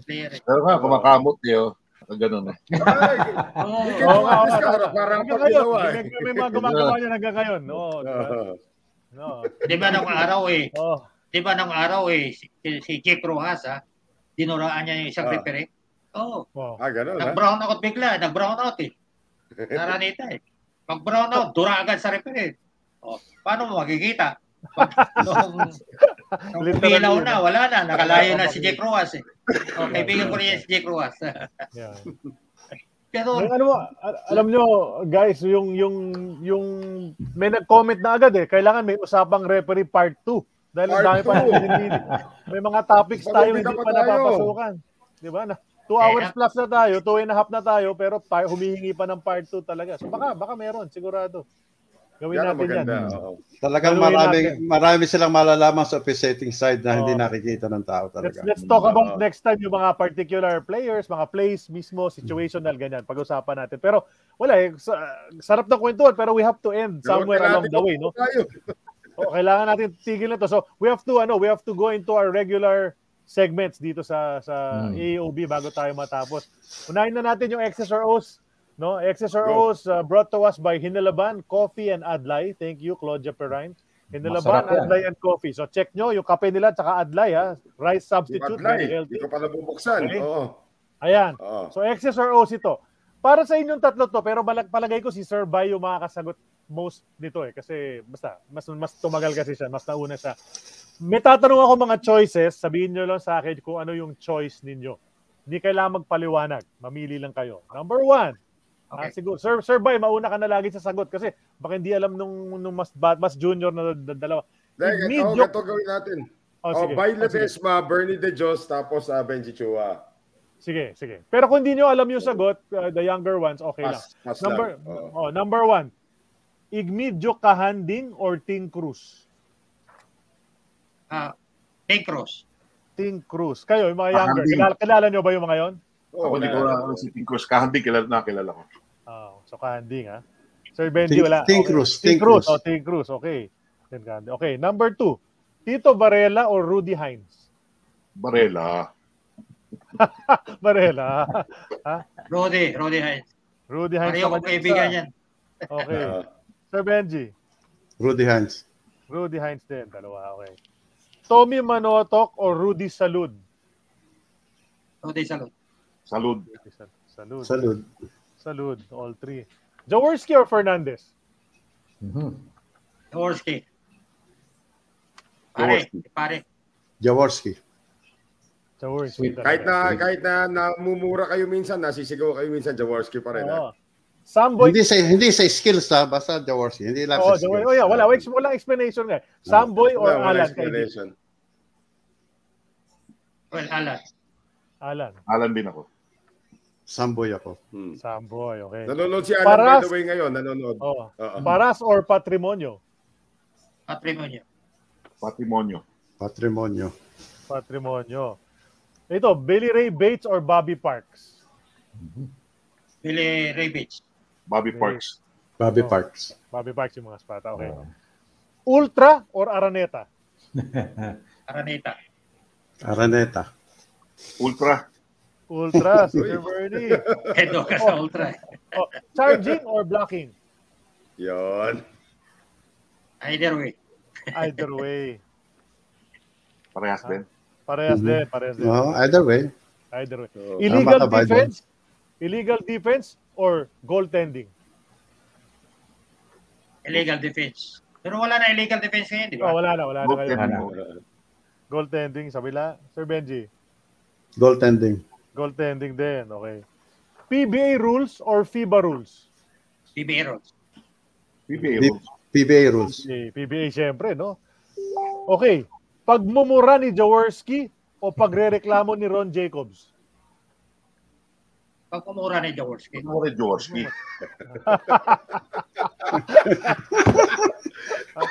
go with them. Jaworski. Ito, next. Yung mga nagde-deny na nag-foul sila. Ed Ducut or Sani Cabato? Sani Cabato. May halong patawa yan. Crispa or Toyota? Siyempre, Bay Ledesma, Crispa yan. Alam na natin yan. So, yung dalawa, Crispa or Toyota? Toyota. Crispa. So, 2-1. Okay. Ito. fully packed arena pero elimination game lang sa elimination round? Or konti lang ang fans pero championship game? Elimination round. Elimination. Gusto yung jump pack. Championship game ako. Jump pack na. Gusto, championship si Sir Bernie. Okay, walang kikitain ng PBA dyan. Ngayon, walang tao eh. Hindi na kailangan kumita ng PBA. Kailangan. Okay ba? Clear pa ba ako? Ayun. Okay ka na. Okay, last. Ito may last. Ha? Nora or Vilma? Vilma. Vilma din ako. Vilma. Sir Vilma na rin. Oh, Vilma. Vilma. Ayan, pumili kayo.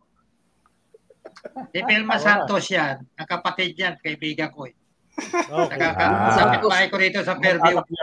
Siyempre, yung taga Nasugbo, si Vilma nang pipiliin. No? Mas may ulo si Vilma. Ginamit niya. Malalim yun. Oo nga. Dapat may episode tayo. Silang dalawa pag-usapan natin. Nora Vilma yung topic natin. Pero, so John tayo po sa ano. Yan ang X's or O's brought to us by Hinilaban, Coffee and Adlay for episode 104. Okay, who's next? Noel? Ako. Yes. Gentlemen, unahin natin of course age before beauty tayo, no. Paano nyo gustong yung anong legacy ang gusto niyo iiwan sa ating mga referees ngayon? Anong yung 'di ba ang ganda ng naging career nyo rito. So what influence or what legacy do you want to leave as an official of the PBA? Simulan natin yan kay Mr. Ledesma. How do you want to be remembered? Pala Mr. Ledesma. Ako gusto ko lang yung marespeto kayo. Mula sa ball boy up. Kasi once na marespeto kayo, malaking bagay yan. Sa totoo lang. So, paano nyo makuha ang respeto? Then, through your performance sa trabaho nyo, pakita nyo. Performance, integrity, saka yung decisiveness nyo sa pagtawag. Yan ang importante yung respeto. Kasi once na respetado ka na, nung araw, isang ball boy, na-typical ko eh. Na isang sabi ko, tumahimik ka, wala ka na maalam lang sa road. Diba? Marunong pa. Tinusok ko. Nagalit ako sa kanya. Pinagalitan talaga. Yun. Mula noon, hindi na nakikialam sa officiating namin. Ball boy ka at ang trabaho mo. Kasi kasuhin mo mga kailangan ng player. Hindi yung officiating namin, pinag-ailaman mo. At tinusok ko, tumahimik siya. All the way na, tumahimik. Wow. Ganyan, Yun ang respect na dapat makuha ninyo sa bawat isa. Correct. Agree ako dyan. Malaking bagay yan. Okay. So, yung iba na yan, parang domino effect na yan. Nakuha mo yung mga respeto. Correct. Tama yan. Okay. Yun. Okay, next. Mr. De Jos. Mr. Benji. Well, I'd like to be known to be, yung integrity, fair, and square. And known to be a... Sandali, Sir Bernie. Kailangan mawala yung ring na yan para rinig yung sinasabi nyo. Okay. Kiss me. Okay. Sige, Sir Bernie. Go ahead. Yeah. No, nawala. Okay, go. Nawala ka. Okay, yun. Ang gusto kong na I become a known to be a good referee. Not best, but a good referee. Kailangan gusto kong maano. Yun lang. That's it. Okay. Mr. Chua. Sa akin, earn the respect of the basketball world. Everybody in the basketball. Not get the respect, but earn the respect through hard work, integrity, know your job, prepare for your job, and always be ready for any circumstances. Be always ready. Galing. Okay. Sid. Ako naman, sirs. Well, usually yung tinatanong ko yung 5 favorite teammates pero ngayon, ibahin natin. Wala si Sir Bay, pero palagay ko, alam ko na yung sagot niya dito sa tanong ko. Kung kunwari naging fans lang kayo, hindi kayo naging referee, alin PBA team yung magiging paborito nyo sana? Yung magiging fan kayo ng team na yun? Mr. Bernie. Ako, Toyota. Bakit Toyota? Well, magaling sila eh. Saka doon si Jaworski. Oo naman, tatanong mo pa ba? Jaworski talaga eh. Tinatanong mo pa ba yun? Sinesecure ko lang baka mamaya kasi may Chris pang humirit dyan eh. Baka favorite player niya si Mon Fernandez, Arnie Tuandes. Dami pwede, Abby King. Jaworski pa rin talaga. Okay. Sir Benji kayo, Utex ba? Utex?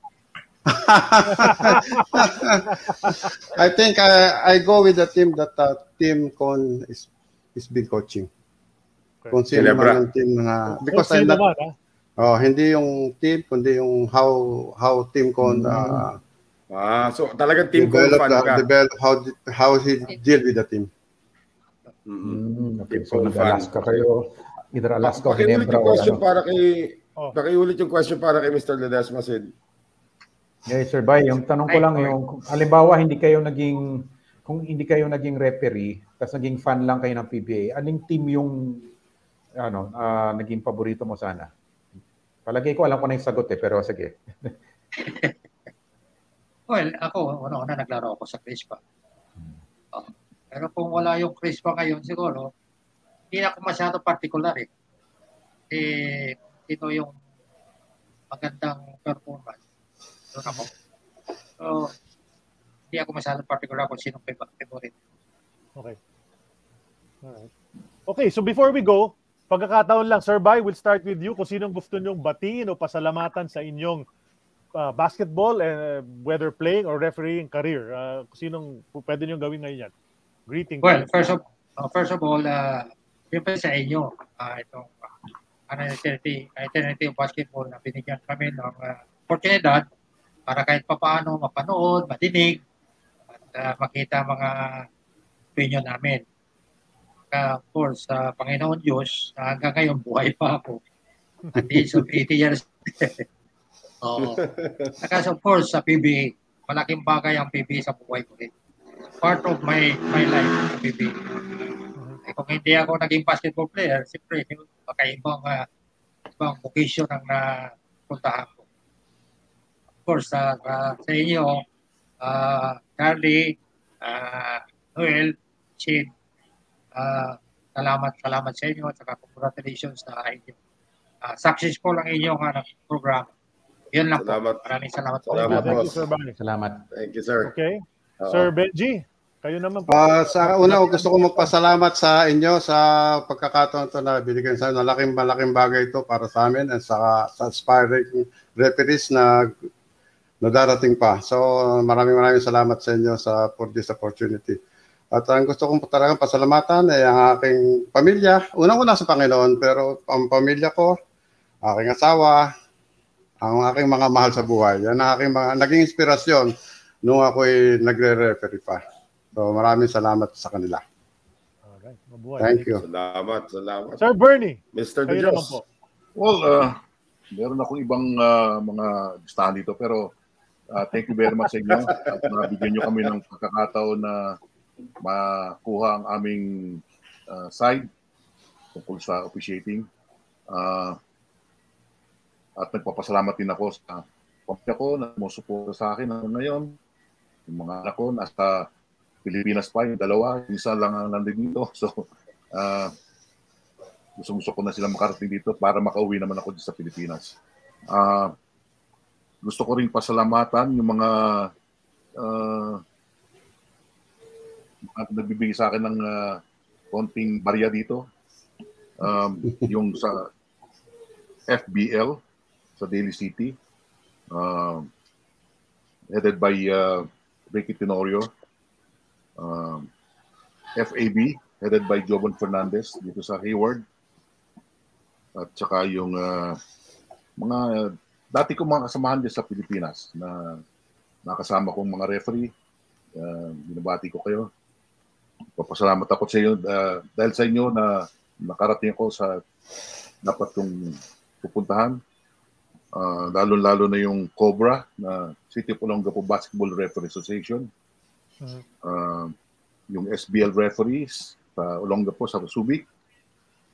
Yung Brasco na nasa Olongapo ngayon na mga kasamahan kong mga referee ay inabsorb sila. So, yun, pinapasalamatan ko sila lahat at darating ko ang dapat kong marating sa officiating. Yun lang. So, maraming salamat sa inyo lahat. Salamat. Habol ko lang. Sige, Sir Bay, go. Gusto ko rin pala salamatan yung anak ko dyan sa... Nanonood sila ngayon dyan sa stage. Isa sa LA, isa sa Phoenix. Kay Gerald, saka kay Myla. Ingat kayo dyan. Of course, sa pamilya ko rin, mga anak ko, sa mga apo ko. Saka may advice lang ko sa mga craft ng PBA referees kayo. Kaya nyo yan. Kaya nyo marating ang tugatog ng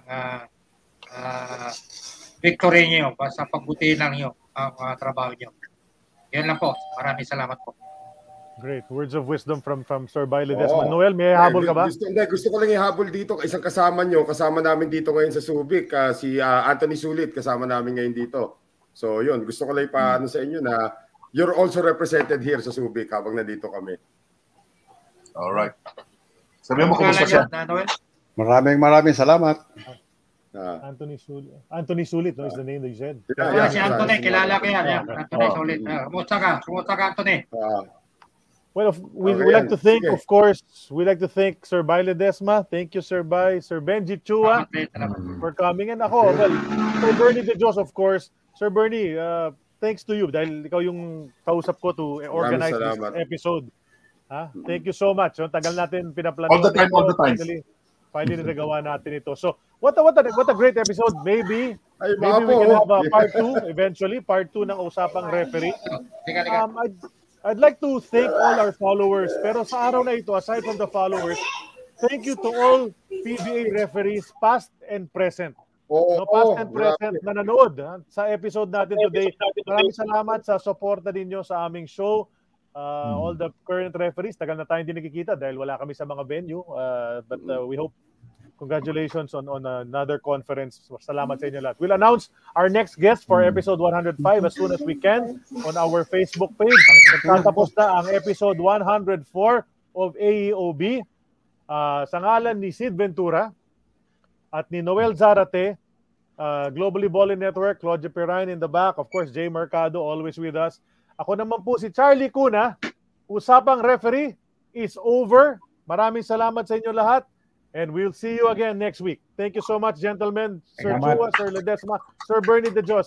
Maraming salamat po. Mabuhay po kayo. Regards sa daddy mo, Charlie. Regards sa daddy mo. Respect to all the referees.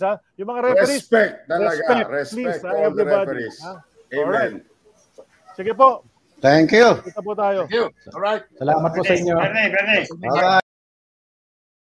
When you need mealtime inspiration, it's worth shopping Kroger, where you'll find over 30,000 mouth-watering choices that excite your inner foodie. And no matter what tasty choice you make, you'll enjoy our everyday low prices, plus extra ways to save, like digital coupons worth over $600 each week. You can also save up to $1 off per gallon at the pump with fuel points. More savings and more inspiring flavors make shopping Kroger worth it every time. Kroger, fresh for everyone. Fuel restrictions apply.